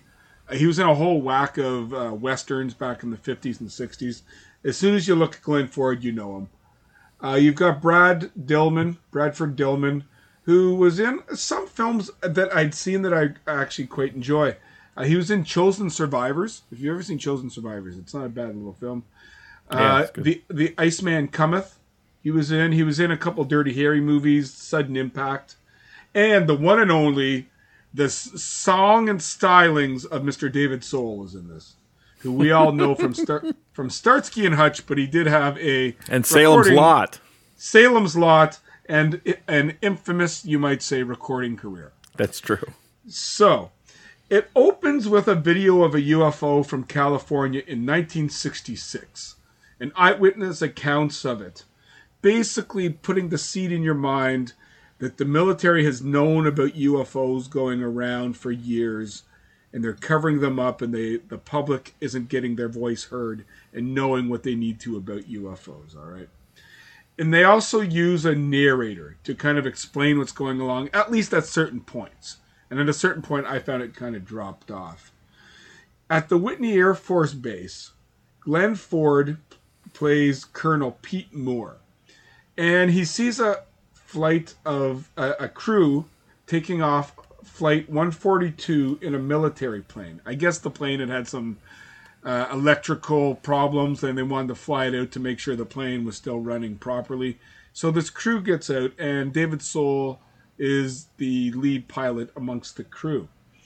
Now, as they're flying, you get shots of the grounds crew and the people back on the mainland that are watching for what's going on. You know, you've got, the radar, and you've got all the stations running, and two unaccounted for spots show up on the radar. And two Marine planes go out to investigate. They find these little blips. They don't know what they are. They could be an electrical storm. It could be an anomaly. They could be other ships or birds, for all they know. And when the Marine planes go out there, they disappear. So the people in the Flight 142 witness these Marine planes going into a cloud, and they don't emerge. They don't come out. And immediately they are told to go down, but not down to their own base, to a secondary base run by the military intelligence group Digger 1. And they land there, and they don't tell the Whitney Air Base, and Glenn Ford doesn't know what's going on with his crew. And it's his job. He feels the impetus to figure out what happened to his men and why aren't the lines of communication open. Because he's not quite sure what happened up there, but he knows somebody isn't saying something. Now, there's a lot of stock footage used in this. Yes, there is. Of military planes, okay? So you're not like, it's not like Top Gun where you can feel like you're on their tarmac. No. It doesn't help that you'll see one shot of a plane being loaded, the next scene of a plane on a runway, and then the third scene will be the plane in the air, and every shot is a different plane. There's not a lot of continuity, as they might say. And the radar control stations, they look pretty hokey. It's almost kind of like airplane that it was made as a takeoff. This one tried to do it straight, and it came off quite badly. So what ends up happening are these soldiers get taken down to Digger 1, and they're brought into this excommunicated military facility. Excommunicated, it's not a Catholic church, but it's a military facility that isn't used anymore. And it's been decommissioned is the word you're looking for. Decommissioned. There you go. It's basically been, it's persona non grata among the military, but it obviously hasn't been blown up. So there are people from Digger 1 that interrogate these pilots that genuinely are telling what they think happened and are not being believed, and this Digger 1 is trying to cover it up. or at least at the minimum mislead the public as to what happens. Okay, now it's got overly dramatic music when the action heats up, quote unquote action. You really don't know who Digger One is, and if you know Glenn Ford from his Western days, Ford, like the gunfighter, goes in to save the day. He comes down there. Now, watching it, the one highlight I found in the film was I was watching it, and one of the interrogators from Digger One, I go, that's Captain Flag from MASH. And it was Edward Winter. And I was like, I had to look it up. I'm going, yep, that's Flag, yep. Also in Porky's. Was it Porky's or Porky's 2? I can't remember. He was in one of those. It's hard to keep those separate. Keep them track. And the irony of this is that of it being a sci-fi-ish film, there was very little talk about UFOs. Oh, there was lots of talk. There was lots of talk. Not much in the way of... you don't even need physical evidence, but it was almost glossed over. Yes. To get to the dramatic parts. Well, and what year was this? 1972? 74. Okay, so it's a little bit ahead of like Close Encounters, and we do have that kind of the Time Life era where everyone was getting into the paranormal and the supernatural again. But you're also just sort of coming out of like the saucer movies of the 60s. So yeah, I just don't think they knew what to do with this as a concept. No, because, it's very much like you used to get those Time Life almanac books with the pictures, and there's some factual basis to it, but you also weren't quite sure whether you bought into it all. Same kind of feel with this. But I will say this. I will say this. Conspiracy theorists will eat this up. The people that are looking for the conspiracy, this will be right up their alley. Conspiracy theorists probably ate it up in 1972. And then we had a little show called The X-Files. And, those scenes in The X-Files that you start to feel are tedious, where the characters meet at some, military cafeteria and sit down and talk in vague hushed tones about, military experiments and shapes in the sky and stuff like that. Now imagine that for about 90 minutes, except without any of the other stuff. It's, I saw what I was marking this on Letterboxd. I saw someone had left a review that said, brought to you by Lunch, the meal. And that feels about right. It feels like there's just a lot of scenes of characters either sitting down and eating or discussing something while eating, or, it's a thinly... It's clearly cheaply made. It seems like it was thrown together to satisfy that zeitgeist of the tabloid, the tabloid sensationalism of, are there UFOs out there and is the government involved? But this is about the most like boring version of that, I think. And I, like I say, I just, I'll sit through a film that can run for hours about any subject if it's interesting, but this just lacks interest. It's not a terrible movie per se, but it might have been able to get viewers interested maybe in 72, but there's just not enough there, I think, for a modern viewer when you're watching this through the lens of a story that wants you to take the concept of UFOs and of extraterrestrial experience seriously, or even take the idea of the government in colluding seriously with something like this. And I just don't think it really amounts to much. It feels very much like a bad 70s TV movie. It's not the level. At this point, we would have had movies like The Night Stalker and some very good TV movies, and this one just isn't quite there. No, but you know what? Strangely, and I guess sadly, you kind of found yourself rooting for Glenn Ford at the end there. Well, I knew that whatever he was trying to do would end the movie, so yes. Yeah, and on the plus of it is the brevity of the movie. It's only 72 Yeah, minutes. it's not long, and it isn't awful, but it's not really exceptional either. No. I mean, you get the impression that, everybody remembers this show, especially who are sci-fi and fantasy fans. Amazing Stories. This is something that Steven Spielberg could have cleaned up a little and made an interesting 45-minute story. Or it could have been an Outer Limits episode, throw in a bug-eyed monster, and it could have been an Outer Limits episode about 5 years earlier. So, Yeah, like I gave it. I wrote down 6, but I don't think it's quite a 6. I'll give it a 5 out of 10. It's watchable. It's not horrible. I'm a 4.5. It's the same thing. Lowered expectations is good here. Like, it's not one that you're going to rush out to see, but I have seen worse. I wouldn't really recommend it. There's a lot of TV movies that are better. Bradford Dillman has made worse movies, though. Bradford Dillman. Yeah, for sure he has. Absolutely he has. So, yeah, Amanda, have you ever had the chance to see The Disappearance of Flight 412? No, I've never heard of that one, but I'm interested because I really like made-for-TV movies, so I'll probably check it out at some point. And Peter and Gilman, if you're listening, you guys will be all over this. Now, should they be? That's a different story. But, if you're trying to fill your bingo card out for 70s TV movies, you're right. It's not the worst one, but there are ones I think that are far superior to it. Yeah. Go watch Duel before you watch this. Duel, eat gargoyles. Yeah, it's a whole whack of them.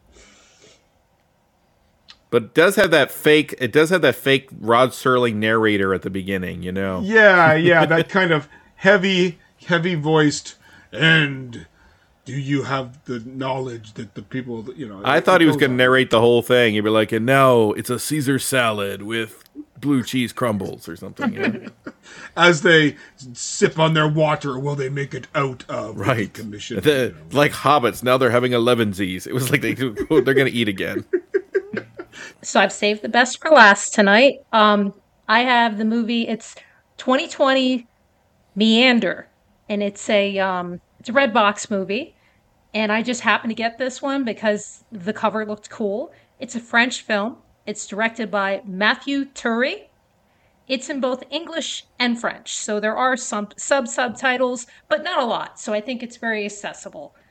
Now, the way I've been describing this one to people is, imagine if the movies Saw and Cube had a baby and throw in some heavy sci-fi influences.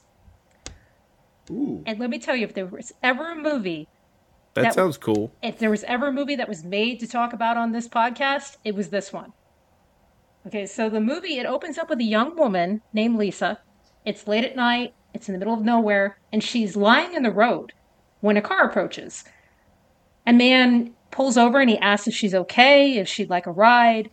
At first she tells him no, and she's hesitant, and then eventually she accepts.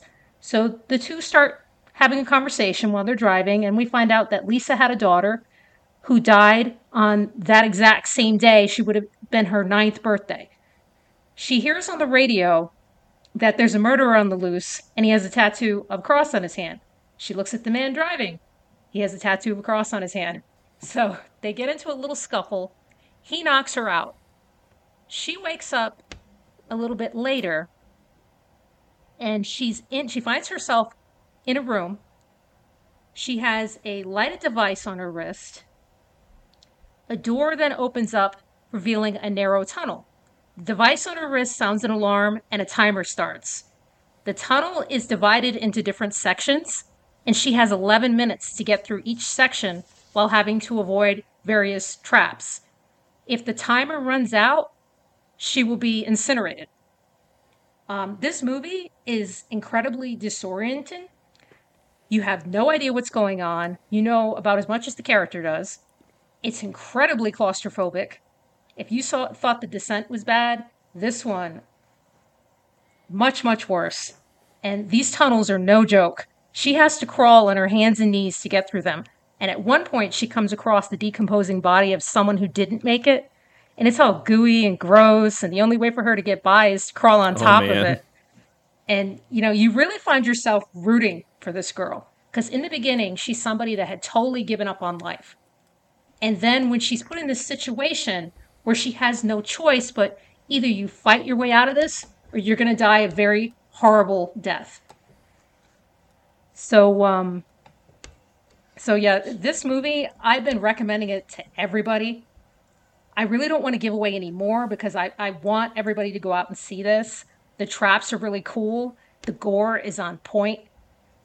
This is definitely one of my favorites of the year, and I can't recommend it enough. I think there's something in there for everyone. Right now it is in Redbox, and on demand. I purchased it, a digital version on demand for $9.99 immediately after renting it from Redbox because I liked it so much. I can definitely see this getting picked up by a streaming service like Netflix. But if you have the means and, check out your Redbox to see if it's available, it's definitely worth a watch because this movie, I can't even do it justice by talking about it. I enjoyed this movie so much. I have to say, I have looked into it. I just haven't gotten around to watching it. And this just lets me know that I should. And it sounds like a nice little cute family drama, right? Yeah, exactly right. I compared it to Saw and Cube, and it is like those, but this movie has a lot of heart to it. There is a lot of sentiment to it because the only thing that's getting her through this tunnel is she keeps having visions of her dead daughter. And it's very touching to see her interact with the daughter and come to terms with the daughter's death. I'm totally, I'm totally in for this. And I remember you reviewing it kind of on Facebook, just posting something about it. And that's when it first struck my interest, when I first became aware of it. And then I I sort of forgot about it, honestly. There's so many movies come out, all the time. And so right now, you can rent this for $5 on Amazon, or you can buy it for $10. And when you have that level of difference, where it's it's $10 to buy it, and I've got people who are recommending it. Yeah, buy I'm it. usually like, I'll buy it. The one thing that's always tricky though is what you just mentioned. Like usually I'll buy a movie like this, and like I did that with Train to Busan, and in a month it was on every streaming service that you could imaginable. But I think this is worth owning a physical copy. Yes, and I'm really interested in it. It sounds great based on just on what you said, and looking at the poster and then a little bit of the trailer. And I love this kind of movie. Usually I'm not a huge fan of the Saw franchise outside of the original, but even I took my kids to see the second Escape Room movie, and I sat there thinking, man, this is the kind of movie I love. Not Escape Room. I didn't love Escape Room, sadly, but it made me long for a movie like you just described. A movie I saw earlier this year on Netflix that I actually did enjoy was Oxygen. I don't know if you saw that, Alexander Aha's Oxygen. Yes, and that good. Had some of the qualities, I think, based on what you just described, in that film as well. And the claustrophobia was very high in that film also, in a different way. But it is on the top of my list as well. In fact, I'm going to try to get to this one this weekend. So Meander, that sounds awesome. And what was your rating? I give this one a 10. Awesome. Yep, that is definitely on my list. It does. I was going to say, it does not remind me of one I recently watched on Tubi called Escape: Puzzle of Fear. Why did you do that? Well, sometimes you get a good one laying on the couch tired, like Kenny and company, and sometimes you get Escape: Puzzle of Fear. Puzzle of Fear. And as soon as the logo for Uncorked Entertainment came on, I was like, oh no! That's a sign of quality right there. And the fact that it had Nicholas Turturro and who's the other one that was in that? Omar Gooding. It was Gooding, only lacking Don Swayze and Frank Stallone, Casey Affleck, right? Like, Joe Estevez. So yes, stay away from that one. But I definitely want to check out Meander. Yeah, for sure. And then I guess we'll be rounding this episode out soon. There's one more I want to talk about, and I do want to do a very brief review. We didn't quite mention this yet, but we do have Amanda also got a chance to see Candyman 2021, as did I this past weekend, the newest Candyman film. So I do want to talk about that. But before we do, I have one more, and then I think you have one more too, Bill. Is that correct? I just didn't know if we'd get to it, but I could. Sure. And so the one I wanted to talk about is currently streaming on HBO Max, but it is also in theaters right now, and it is called Reminiscence. And I actually saw it when we were on vacation. We turned on HBO Max and did get a chance to check it out. And it stars Hugh Jackman, and it is also a movie that would essentially be, I think, right at home here at the Phantom Galaxy, in the sense that it's got elements of a noir thriller detective story, and it also has quite a bit of science fiction in it. And I have to say that even just looking at the trailer of the film, when it came out, we hear it a lot, but this definitely feels like a movie that would have been released, I want to say, at the last 3 or 4 years of the 90s and maybe early 2001, despite being a 2021 movie, it really has that feel of coming from, I think, the late 90s, which is not necessarily in my purview a bad thing, because that's when we got movies like The Dark City and Matrix and Strange Days and films like that. And Reminiscence, I think, has a lot in common with those movies. It's directed by Lisa Joy, and Lisa Joy's the primary thing that she's known for at this point, she wrote and directed this film, is that she worked on Westworld, the TV show that is also on HBO, and that deals, it is based off of the Michael Crichton novel Westworld, and is also based off of the film that came out earlier from the 70s. But this one kind of expanded the story, deals a lot with our sense of reality, what it means to be human, our technology versus our humanity, all the same elements that we see played out in movies like Blade Runner, all the movies I just mentioned, and things of that nature, movies like Minority Report and Ex Machina, and Reminiscence has some of those similar traits. The basic plot line, this is from IMDb, you have Nick Bannister, a private investigator of the mind, who's played by Hugh Jackman, navigates the alluring world of the past when his life is changed by new client May, and she is played by Rebecca Ferguson. A simple case becomes an obsession after she disappears, and he fights to learn the truth about her. This plot is very basic. I'm not going to get into the details because in a lot of ways it's the boilerplate noir detective story. This is something you've seen characters like Sam Spade and others play out 1,000 times. You have the femme fatale.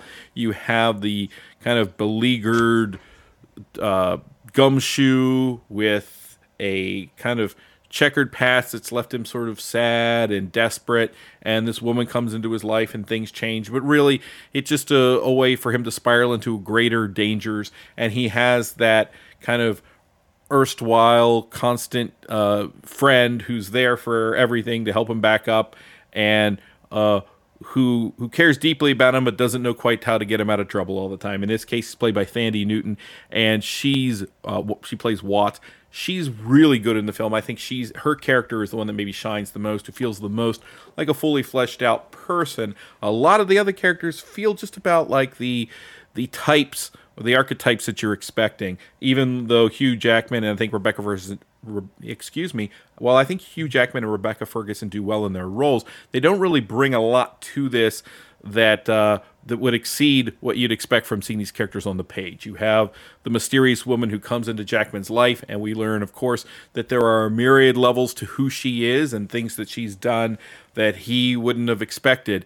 And wrapped around all this, because what I've just described is your basic detective plot. The story doesn't need any vestiges of sci-fi or technological thriller to operate, but it still has them nonetheless. And the primary technology here is a technology, and I kind of like the way they visualize this technology with cameras that sort of end up, you're hooked up to machinery and they peer into your brain, and we're able to replicate a memory. And the memory also is visually restored in front of those who are running the equipment. They put you in a tank, not unlike Minority Report, and then what is kind of placed on these curtains of images are your memories, and you get to relive those memories in a very real, vital way. And people are paying money to go in and relive a happy moment with their pet, or a time before there was all this, devastation and uncertainty, because we're living in this film, they're in a very uncertain world. We find ourselves in an uncertain world. This world, the waters have started to flood everything. Those floods have created situations and a greater disparity between the haves and the have-nots. Entire areas have been flooded out, and people have died as a result of some authority figures making decisions not to evacuate people, and some other figures putting people in a situation where they would be purposefully wiped out. And so all of this backdrop makes no one wants to live in this world, so they're retreating to the past, even small moments of the past. And we get to see how that machine works. that technology is sort of interesting, but I don't know that it's mined for everything that we could do with it. It ends up being just sort of a plot device overall. However, my favorite scene happens early on when we get the idea that one character has shown up to because Jackman's business sort of runs upon the idea that I'll run the machine for you, you come to us, and we will let you relive a memory. So you have people that show up and watch the same memory every single week, but you have one person who shows up because all they want to do is figure out where they left their keys. And I think that scene is my favorite because it sort of interjects a moment where you think, oh yeah, there's a nuance there. Here's how people would probably end up using that technology. It's not necessarily intended for that, but you have a person who seemingly wants to use it for the mundane purpose of, where did I leave my keys? And of course, Jackman explains, well, are they lost or did you misplace them? Because if you don't remember where you put them, then if we can't find them in the memory, then you might be in some trouble. But that was almost my favorite scene. The rest of it plays out just about how you expect. There are double crosses. There are a couple of twists. There are some action scenes. If you enjoy noir detective stories, as I do, all of this boilerplate will seem familiar, but also feel a little comforting. If you enjoy the science fiction elements that are sort of placed on top of this, they're not done in an elegant way. And Lisa Joy has a lot of ideas here that she just sort of piles on top of one another. I don't think they're really fleshed out the way they might be on a television show. So the feel the movie throws a lot out at you without really accomplishing much in terms of giving you this fully realized world. But I still enjoyed myself. It's kind of almost the marginal recommendation where I would recommend you watch it because it's fun and engaging, but I'm not sure that it sticks the landing when it comes to this as a solid sci-fi thriller. I can think of a lot of movies in this vein that are much better, and unfortunately this movie is so similar to those that you end up thinking about those other movies, I think, more than this one. But see it for the kind of interesting visual world it creates. There's a lot of great images in the movie, and Thandie Newton's performance. And again, it's a passable, fun, enjoyable way to spend the time. I give it a 6 out of 10. Now, I see that IMDb has as mystery and romance. Is there a romance aspect to this film? Yeah, for sure. Like I said, the femme fatale, I didn't want to get deeply into that because the movie is a mystery and it's layered with lots of sort of reveals. And they also play with displacement of time because sometimes maybe you're in a memory, maybe you're not. The more you try to explain about the movie, the more you sort of unpeel it. And honestly, my perspective on it is this movie and its secrets, and once you've unwrapped it, that's sort of the fun, you unwrap it, and what you're left with is an empty box, kind of. So the experience of unwrapping it, though, was fun, and I don't want to say too much about that. So yes, it is a mystery. It does have romance. I love Rebecca Ferguson. I thought she was fantastic in Dr. Sleep, and she is good here. I just think that you'll watch this movie and recognize you've seen it mostly all before. And the only other question I really wanted to ask is, I noticed Cliff Curtis is on the cast, and Cliff Curtis almost always gives a pretty solid, if not above average performance, sometimes tending to be even great. How was he in this film? He's good too. He comes to the story a little bit later. Another one I didn't want to mention too much about because he sort of, when he showed up, I didn't realize Cliff Curtis was in the movie, and it's like, oh, there. And so yes, he's not a throwaway character. Okay. And Amanda, have you seen this? I went into this one with zero expectations, and I ended up being pleasantly surprised. I'm kind of sad that I didn't get to see this on the big screen because I think I really would have enjoyed it seeing it that way. I thought the movie was gorgeous, and there were a lot of interesting set pieces, and I really enjoyed the cool overhead shots of the flooded cityscape. Yes, they were very well done. Yeah, I enjoyed the whole world that they created in this movie. It was a little predictable, but I don't mind. I enjoyed it. I had a good time with it. Yeah, it's like one of those sweaters. Like, I've worn this before, but that just makes it more comfortable. Now, Hugh Jackman is known from time to time to do a little bit of overacting. Is there much evidence of that in this film? No, I didn't think so. Okay.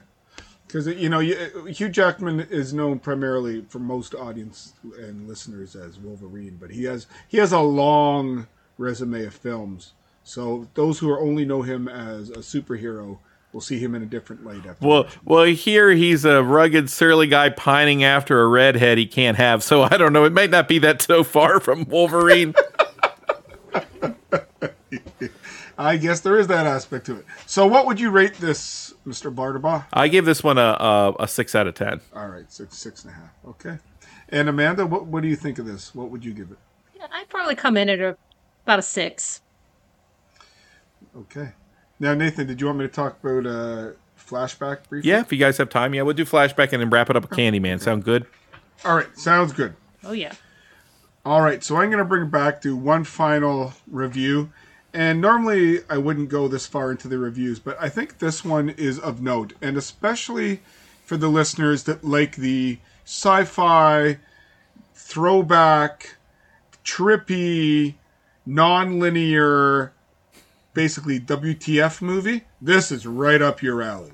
If you like Jacob's Ladder, if you like Donnie Darko, if you like The Endless, if you like those kind of films, you're going to really enjoy 2021's Flashback. Now, Flashback, the IMDb synopsis is, after a chance encounter with a man forgotten from his youth, Fred literally and metaphorically journeys into his past. Okay, we'll go with that. This is a film that, honestly, I love a trippy film. I love a drug film.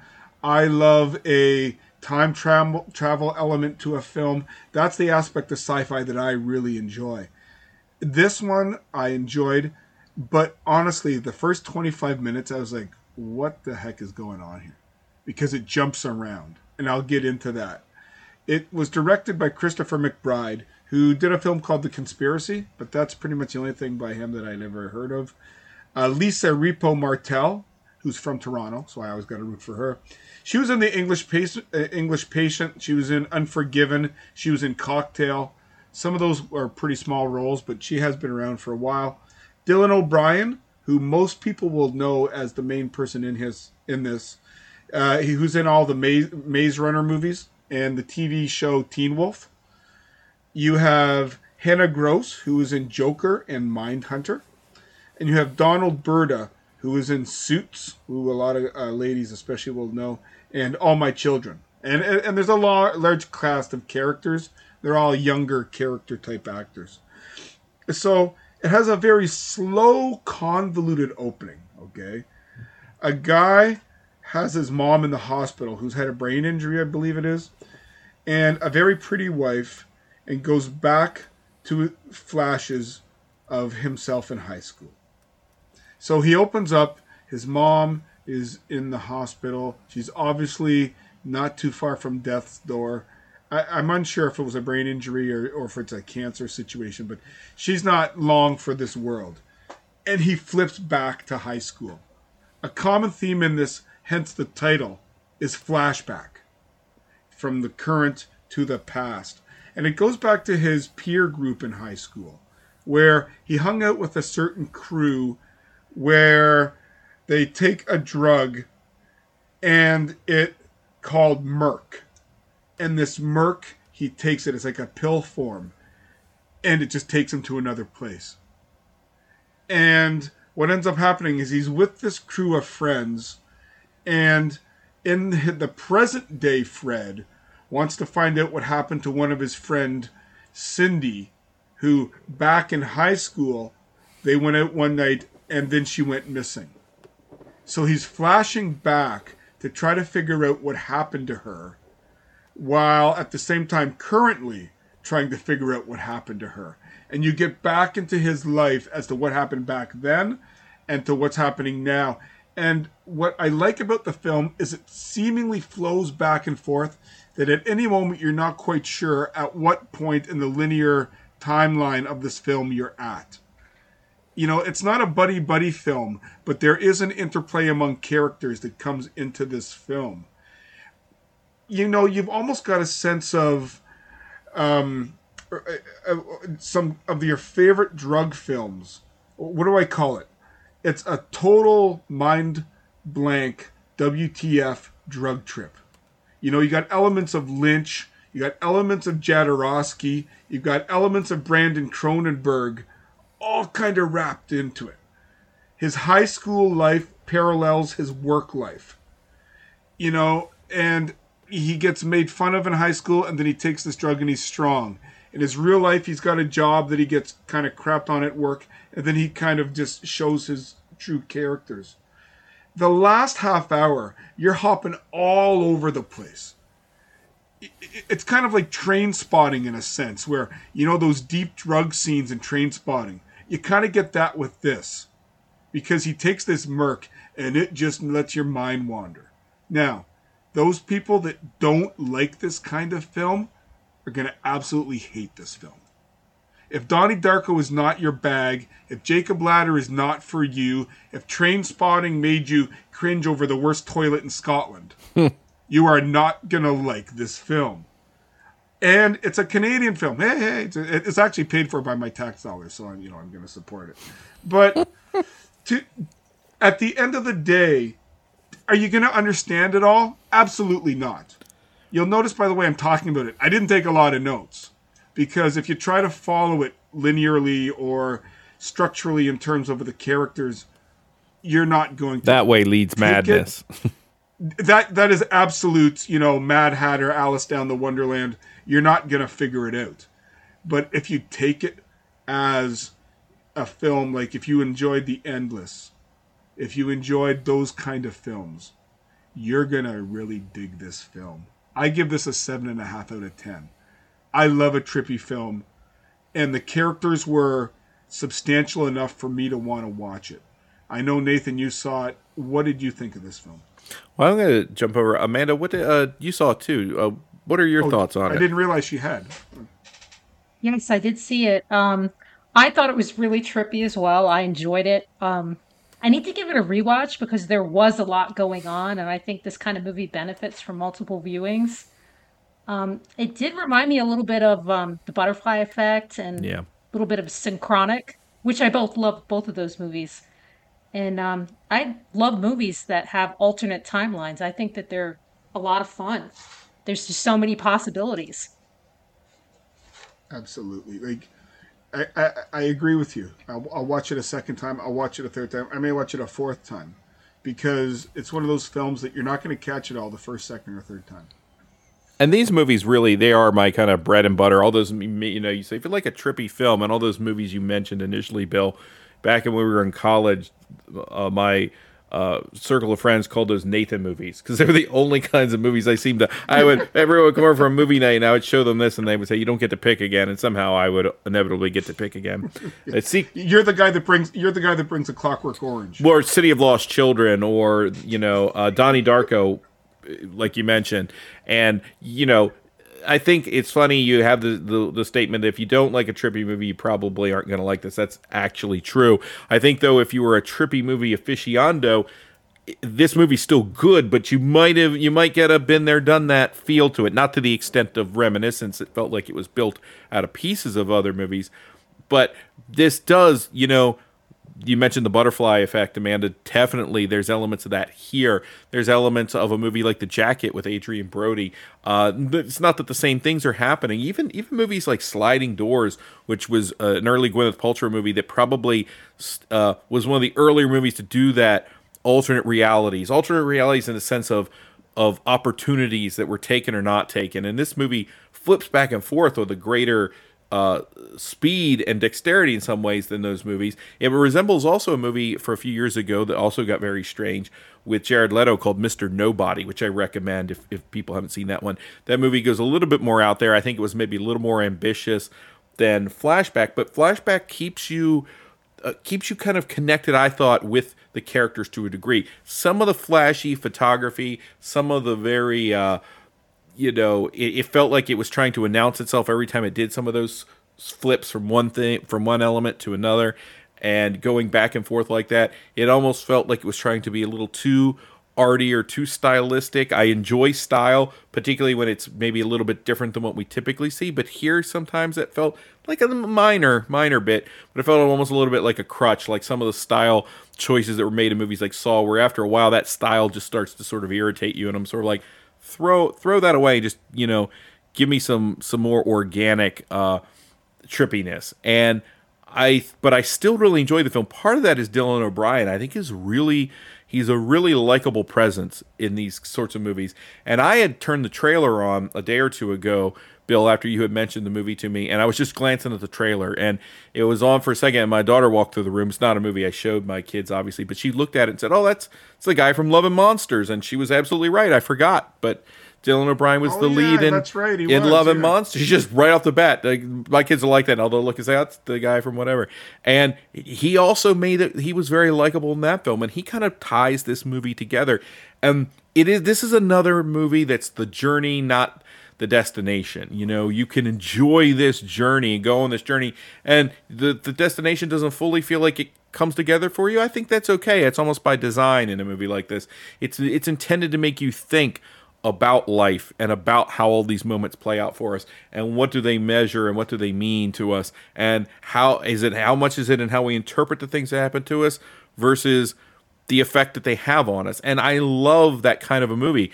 There's a movie from 2005. I don't know if anybody's seen it. Another one of those movies I recommend to some people, and they're frustrated and mad that I did it. And others are like, hey, I went and picked that movie up after you recommended it. It's called Stay from 2005. It's got a younger Ryan Gosling in it, and also has Ewan McGregor and Naomi Watts. Have either of you seen this movie? I may have. I can't recall. I think I did. I just don't remember it. You've got all these characters that are smashing into each other in ways that are unclear. They're not sure how they're connected, and they almost seem to be supernaturally connected. And as these pieces start to intertwine, where we ultimately end up, you're sort of like, oh, I've been there, I've seen this. But again, it's the journey is almost so fascinating that you sort of forgive the fact that the movie ended up here. You know, it's like, where else could it have gone? How it's painted itself into a corner. And I think Flashback paints itself into a corner, but the road getting to the corner is pretty darn entertaining. I'm kind of with you, Bill. I'm not quite as high, but I'm not far off. I'm a 7 for me for this one. Amanda, what would you give this? Yeah, actually, I'm probably come in as a 7 as well. But one thing that I noticed when I was looking for this movie, it has another title. Yes. The Education of Frederick Fitzel. That's the one I found first. And I wasn't sure if it was the right movie. I ended up watching that one, and then I found Flashback, and I started to watch that one, and I was like, okay, it's the same movie. And one title is definitely more, I think, that second title is what it would have been called if it were a short story, right? And if it was a short story, I don't know if it was a book, that would have been the title. And it is probably more, it's probably a better clue to unraveling the film than Flashback, which is very generic. Yeah, the other thing about it that I didn't mention was I kind of like there's a kind of a strong, soft, ambient musical score to it. Yes. Which I really think kind of, I wouldn't say, you're not talking about Grease or something like that where the score runs it, but it does kind of add to it. No, and I think people who enjoy those sorts of ambient scores, a score I love for a movie, the Darren Aronofsky movie, The Fountain, it's got that sensibility to it. I think it's one that I did note the score and thought, hey, this might be worth picking up on its own, separate. Are you listening, Dave Waugh? All right, so I think the other two here, Nathan and Amanda, have one final little talk about a film that a lot of people have either seen or are very excited to see. Yeah, and Amanda, did you want to set this one up? It's one we can't say too much about, I think, plot-wise, but I definitely... Because I haven't seen it. One, because Bill hasn't seen it, and there's probably quite a few other listeners out there who haven't seen it. So, listeners, you can be promised that this will be a spoiler-free review, because Bill the Butcher will murder both of us if it's not. So, I want to be scared and surprised as much as you guys. Well, I'll tell you, it is difficult to talk about without giving away spoilers, but I'm going to do my best. I went into this one with very low expectations, and that was a really hard thing to do. I absolutely adore the original, so I was really worried with this one, and I purposely avoided all of the trailers. So I went in completely blind, not knowing anything about this movie. So it happens, it takes place in Chicago, current day, and it takes place in a gentrified Cabrini Green. And now it's taken over by a bunch of like bougie hipster type millennial people. And one particular, he's an artist. His name is Anthony. Him and his girlfriend have just moved into a very nice apartment. And he has a little bit of writer's block. And they have a dinner party one night. His girlfriend's brother comes over and he starts telling everybody the urban legend of Candyman. Anthony becomes obsessed with this. And of course, he goes to Cabrini Green during the day, like the old site. They still have the old project area. It's abandoned and it hasn't been knocked down yet. He goes there and he starts taking pictures and he starts looking around. And before you know it, he becomes obsessed with Candyman. And the act of him looking for Candyman, just like Helen Lyle in the first one, brings Candyman back. This movie was beautifully shot. It has death scenes that are just done so beautifully. It really does pay tribute to the original. I was worried that the original, what was going to happen with it. And going into this, Nathan, I don't know if you had the same thing where I wasn't sure if this was a reboot or a sequel or redo, or I wasn't sure what I was going into. And I know that Jordan Peele, he refers to this as a spiritual sequel. And after you see it, you totally get it, that this is a spiritual sequel. It really does have a lot to do with the first one. It takes that mythos of the original Candyman and it adds its own unique spin to it. They really took some risks in this movie and I think it paid off. Nathan, I don't know, what did you think about it? Did you like the new direction that they took this story? Yeah, I did. And one of the things that's interesting is what you just mentioned. I had seen the trailers and had heard a little bit, a buzz, no pun intended there, since there's bees all over the place in this film. But, I'd heard a little bit of buzzing about this might happen and that might happen. But I tried to tune as much of it out. And again, I was having a harder time as it came closer to the release, being excited for it and yet trying to temper expectations. Because I'll be honest with both of you, while I do think it's a decent movie, I was let down by Halloween 2018. Again, not because it was terrible, but because it just didn't quite live up to this image that it kind of built in my mind. We're heading towards this, and I want it to be a very specific thing. I also really love Candyman, and I think it's one of the best horror films of the 90s, honestly. It's right there for me with Jacob's Ladder, that it's a psychological horror film, but that first movie had elements in the way that Tony Todd portrayed that character. He was almost a universal horror monster more than he was a supernatural slasher. It was a mistake to make him that in the second and third films. And of course, Clive Barker's influence on that story, the original story, it's a slightly different, but has a lot of the elements that find their way into the movie. Barker plays with the psychological and the supernatural, the blood and the gore, but also with this sort of almost existential kind of dread. And I just didn't think or was concerned that a modern movie would skip all that and have Candyman doing his thing in the new modern setting, and again in a world where the social setting is sort of, unfortunately, it's come back around, and a lot of the problems that we've seen before that we thought maybe we had overcome to some degree are happening again. The way that's built into this story, and this is Nia DaCosta's movie. Jordan Peele did have a co-writing credit with her, but this is her creative artistic vision, and she does an excellent job with it. I think you're right that when you started, Amanda, you're not quite certain, and I kind of like that uncertainty. Is this a reboot? Is it a remake? Is it a sequel? They do something very interesting here that is completely true to the Candyman source material that sort of makes it all three at different points.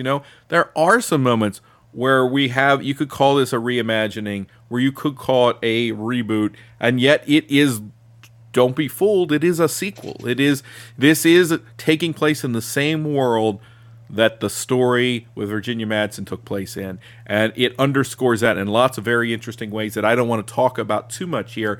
But let's talk about the visual style, because that, as much as anything else, I think, the way DaCosta puts the movie together, and it includes the acting and the nature of the shots and the way in which the nightmare terrors of the Candyman are sort of laid in with the real world terrors.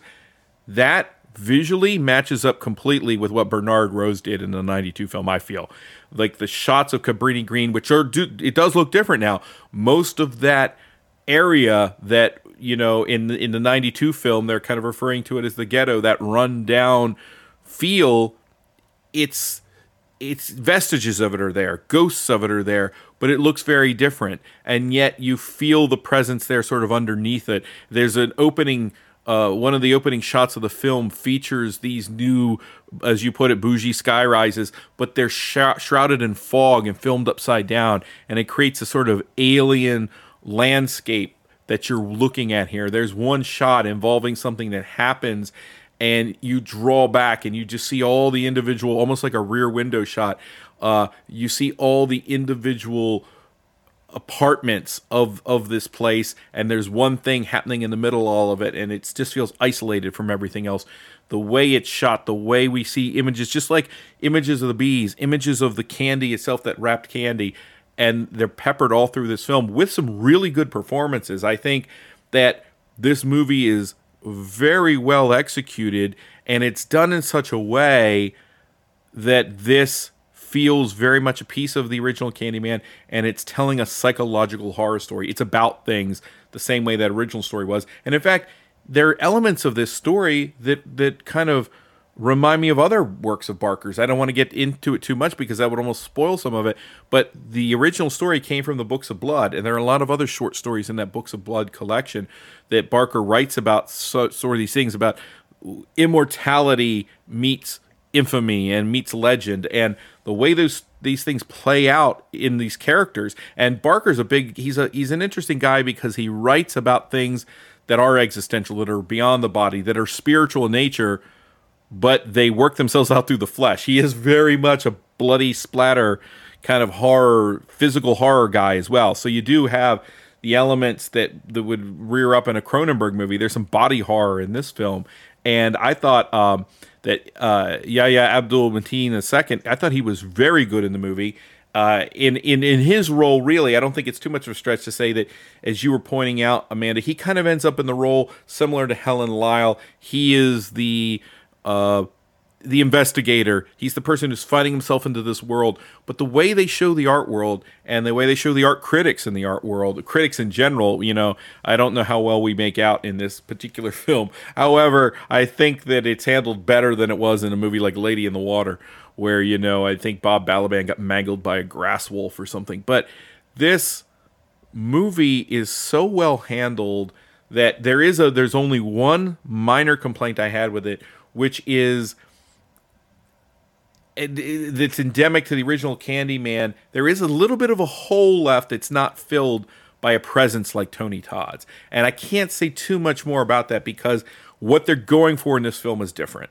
So they're not going for the same thing. So it's not that they swung for something and missed. It's just that being a sequel to that film, you sort of yearn for that because you remember the power and the vividness of it. And that's the only part that I feel I was left wanting a little bit more. Otherwise, I think this is an excellent follow-up, and it's a follow-up that re-energizes the horrors and the terrors and the passions of that first movie, and makes me want to go back and rewatch Candyman again, honestly. Yeah, I actually rewatched that one before I saw this one, and I'll tell you, it holds up. It really does. For it being as old as it is, it holds up very well. My only issue with the new one is I feel like the final act was a little bit rushed, and I actually wouldn't have minded if we had an extra half an hour to this movie. And I don't say that very often. I think this movie would have benefited from maybe an extra 30 minutes or so, particularly because of the body horror, how it just escalates so quickly. Yes, and I think that maybe if it was spread out a little bit, it might have had a better impact. As you begin to get the arc of the horror, this is no real spoiler, I think, to say. As you get the arc of the horror, you suddenly realize there's not that much of the film left. And I do appreciate a kind of very lithe, 90-minute sort of film. But I do agree with you that where we are, I actually thought the movie would be a little... I suddenly kind of realized, oh, wow, I think we're headed into the final the final stretch here, and I just wasn't quite ready. And I think that does speak to what I'm saying a little bit, that in the moment when I thought we've kind of reached this crescendo, I wanted them to play that note a little longer. I wanted that impact to be a little bit more. But that's not the worst complaint you can have about a movie, that you just wanted a little bit more of it. Yeah, that's actually a good complaint. Yeah. So all I have to ask is, I don't want you to spoil anything, but are there some fun kills? Yes. Yes, and creatively shot, which I appreciate, because that was the thing about the original Candyman. The original Candyman and me, and I don't know how you feel, Amanda, or you, Bill, when I saw that movie, and I was a bit younger, I was actually in middle school, like, I was used to Freddy, Jason, fun kills. The kills in Candyman are creative, but I would say they're not so much fun as they're a little bit disturbing and unsettling. They're fun in that sense of a haunted house kind of fun, and I think you get the same thing here. They're a little bit disturbing, they're a little bit unsettling, even when you're not seeing what you think you're seeing. Good. Yeah, they really utilize mirrors in this one a lot. You see a lot of the kills, you see somebody being held up in the air being massacred, and you can see the actual person doing it in the mirror. But when you're not looking in the mirror, it just looks like a person that's just being kind of flung around. All right. Now, how was the actual acting? Was the acting strong? Or is this carried by the effects and by the storyline? No, the acting is strong, and I think that it kind of has to be. There's nothing in this movie, I think, that because of the way it's sculpted and created, there's nothing as virtuoso as what Tony Todd was doing as Candyman, you know. But that's not really what most of the acting in this movie is, you know. It's just different, and I like that, because to me, last year's Invisible Man, the kind of the newest iteration of the Universal monster, that movie felt a lot like to me the original Candyman, in terms of how you've got a person being framed for things that they didn't do, and you know, so I thought to myself, well, we kind of just had a retread that in a lot of its external beats felt like Candyman. Here's a movie that spiritually has the same things in its heart, but plays differently than that last movie, which I like. I like that this is not just replaying the steps of the original Candyman. And all that to say, what that means is you might not have this one performance that stands out and say that was amazing, but everybody's solid, and there's certain performances I can't even talk about for fear of sort of spoiling things, and they're probably not the things you think I'm spoiling, but there's moments here I think everybody gives their all, and it's a great production from beginning to end. So what would be your overall rating, you two? Amanda, what? Well, I'd probably come in at a 9. But one thing I did want to ask Nathan was, what did you think of the score? To me, the score made such a big part of the original movie. What did you think of the score on this one?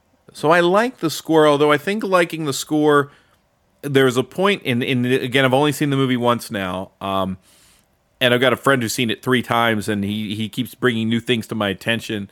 And he's like, oh, well, did you notice the reflections on the police door and this thing and that thing? And then, so for me, it was hard to differentiate the score in some ways from the overall sound design, which I thought seeing in a theater was phenomenal. Like that sound design and the way the score is utilized. I think the score is good, but I agree with you that Philip Glass score for Candyman is iconic and beautiful. And I've had people who I've let them listen to that soundtrack, and then I tell them what movie it's from, and they're like, you're full of it. That's not right. I'm like, no, it is. You know, it was very classical, it's very elevated.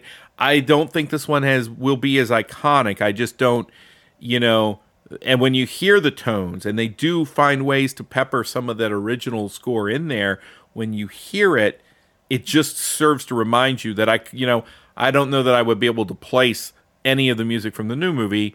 And again, it's only after a single watch off the bat, but none of it felt strong in that same way. It didn't even, but in some ways, I don't think they weren't trying for that. You know, I don't feel they were trying to replicate another great score or build a score from the original. Yeah, but you felt it didn't take you out of the movie, though. No, I didn't think so. Did it take you? I didn't. I didn't really notice it either No, way. see, one of my biggest concerns is because I love the original so much. The score. I was afraid that they were either going to try to do something similar, or they were going to do something maybe modern, like a lot of modern Oh music. yeah, no, And for and me, that just would not have worked. I agree 100% on every level. I think they avoided trying to just remind you of the first one by doing a beat from the first one that you remember. The way they remind you of the first one is by expanding that movie story, by expanding what we know about what happened in that movie. That's the way it should be. And the score was good, but not intrusive, I think. And it may grow on me. You know, I mean, honestly, I didn't remember the Candyman score being as beautiful as it was until one day I heard it and someone was like, well, that's the score from Candyman. And I thought, it's been years since I need to go back to it. Yeah. So, what would you come in as your rating? I'm gonna go 8.5. I think I would say it's an 8, but this is a movie like some of the others we mentioned. I really want to see it again, and I actually want to see it in the theater again. And I think could go even higher than that, but I'd say 8.5. I feel pretty solid on that. Yeah, I agree, and I can't wait to see what else Nia DaCosta does. I believe she's going to be doing the Marvels next. Yes. So she's got a big one up. But I hope that we see that level of artistry here, where we didn't see her absorbed by a franchise. She wasn't sucked in. I think she brought some of her own to it, and she did a movie before this called Little Woods, which I highly recommend. I think it's a very good movie, and it is the calling card of her style and her directorial abilities are in that film. You can see that film and you can see why she was chosen for a movie like this. And this is far away better than the two sequels. There are things I liked about Bill Condon's Candyman Farewell to the Flesh. I think the third movie was absolutely terrible, but this is in a different league than those movies. Yeah, we just pretend the third one doesn't exist. That one never happened. No, yeah, that's too bad that Tony Todd brought his game, but there wasn't anything to play when he got there. And I noticed that because this movie is doing so well, I think they announced it today that Jordan Peele is going to be doing a lot more reboots and a lot more remakes. He's going to be involved in the writing process. The People Under the Stairs, I think, was mentioned at being possible, his next project as far as reboots and remakes goes. And that's what I'm really excited for, because if there's anything that I think could be updated a little bit, I think that one. See, I was just about to make a joke, Amanda, about, well, guess they're going after People Under the Stairs next. But I guess that's my issue, though, is those movies, particularly when they came out in Candyman and People Under the Stairs, like that was sort of, there was a volatility felt in those movies. At that point, cinema was just getting around to sort of dealing with what in the 90s they would consider, they would use terminology like the ghetto and things like that and talk about those sorts of racial inequities. And those things were just being sort of touched upon in actual horror films. To see those things in a movie like People Under the Stairs and then Candyman, I mean, I remember seeing those movies being younger and thinking that was the first time I'd really seen it to that extent, I just wonder if Jordan Peele will. I mean, I really despise stereotyping people, but in the back of his mind, is he going to redo New Jack City?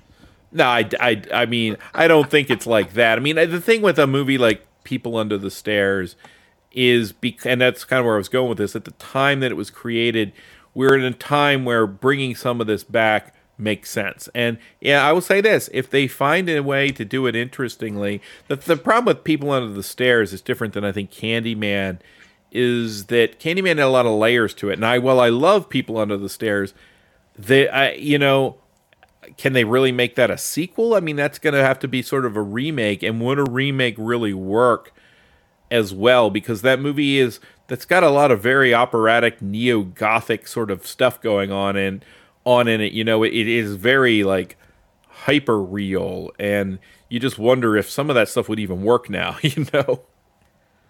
But think of this: they bring back New Jack City.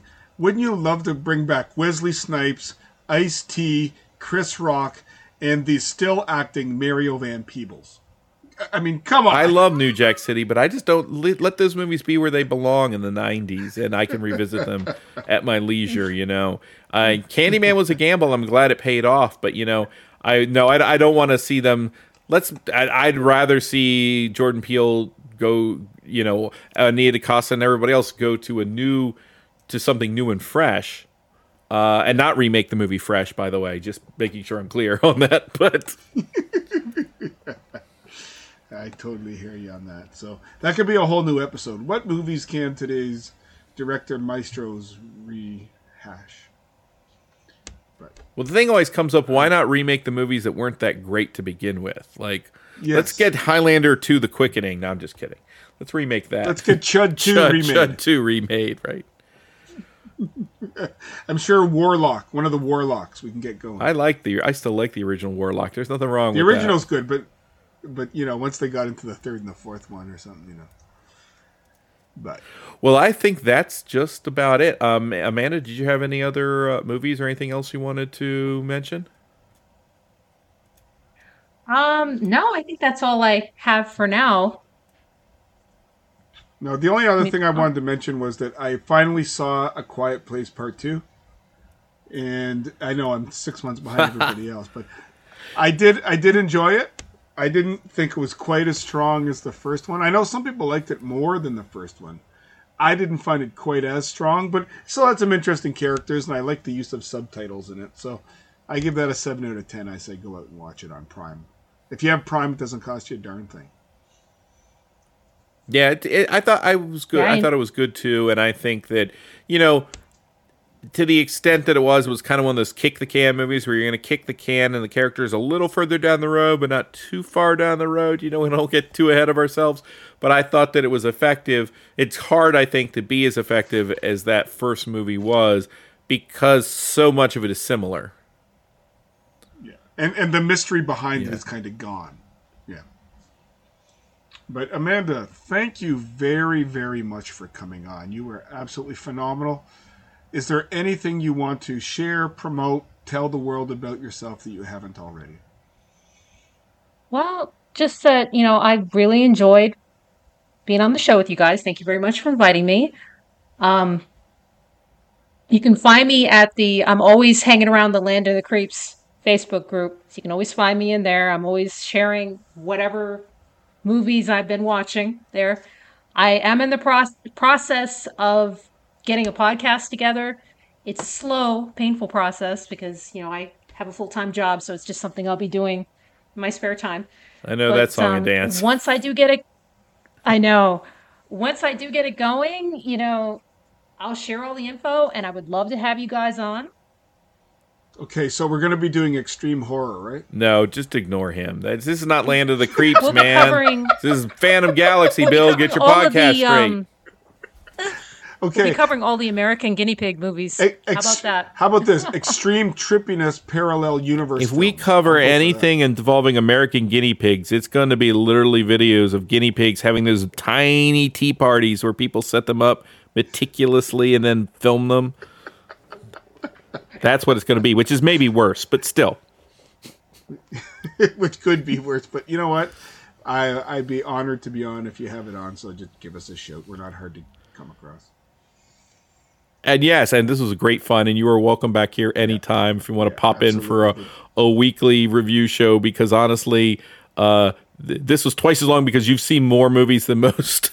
Most of the time, we're trying to scramble, figure out what can we talk about. I'm pulling my Wayne's World to Alice Cooper because I can't keep up with all the new films that you do. So Nathan, do we have anything coming up you want to tell the audience? Well, we do have the long-awaited, well, two things. We have the Facebook group that is finally put together and will be out shortly. And we also have the anniversary episode, which is finally being pieced together, which is truly a Frankensteinian quilt of things. But it was really worth the time. We had a lot of people that contributed that, so it's going to be a lot of fun. And that'll be coming out very shortly this month. And then we very soon, Bill, we'll be heading towards Halloween. So we have to have a discussion here soon. We've got a lot of great ideas. we have a few tricks up our sleeve. We just have to unravel our sleeve to let. Yes, and Amanda, we'll definitely pull you into some of that as well. And if memory serves, we also might have something coming out with our friends Pastor Matt and Jackson. Yeah, that is imminent, and you can hear the pastor and the son actually argue against one another on that episode. It's a thrill a minute, ladies and gentlemen. You're not going to want to miss it. If you've ever heard Pastor Matt and his son Jackson on Father and Son Watch Horror, they are absolutely phenomenal. Jackson brings the youth side who knows about the old stuff, and Matt brings his use of knowledge working in Hollywood, as well as being a dad and a horror fan. Which usually begins when he starts to break into his Hollywood knowledge. He usually begins with some line about one of my favorite stars or directors, and it begins with he was a notorious drunk. He usually starts. Either they're way better than you expect, or they're about what you expected. Yes. Yeah, they're not exactly what you expect. So, is there anything else you want to finish with? Yeah, just if you want to head over to, please find us you can find us at Apple Podcasts and most places, podcatchers, where podcasts can be found. You can also go over to Apple Podcasts, and we would love it if you left us a 5-star review, and it's one of the ways we can get word about the podcast out and kind of increase the audience on that. And until next time, this is the Phantom Galaxy signing out. Take care, everyone. Bye-bye. If you've been enjoying the music here on Phantom Galaxy, the opening theme and the closing theme are both brought to you by synth pop artist Aries Beats. He's done a lot of really cool stuff in the world of synth pop, a lot of very interesting genre-based retro themes. You can find more of his work over at ariesbeats.bandcamp.com. And until next time, we are the Phantom Galaxy.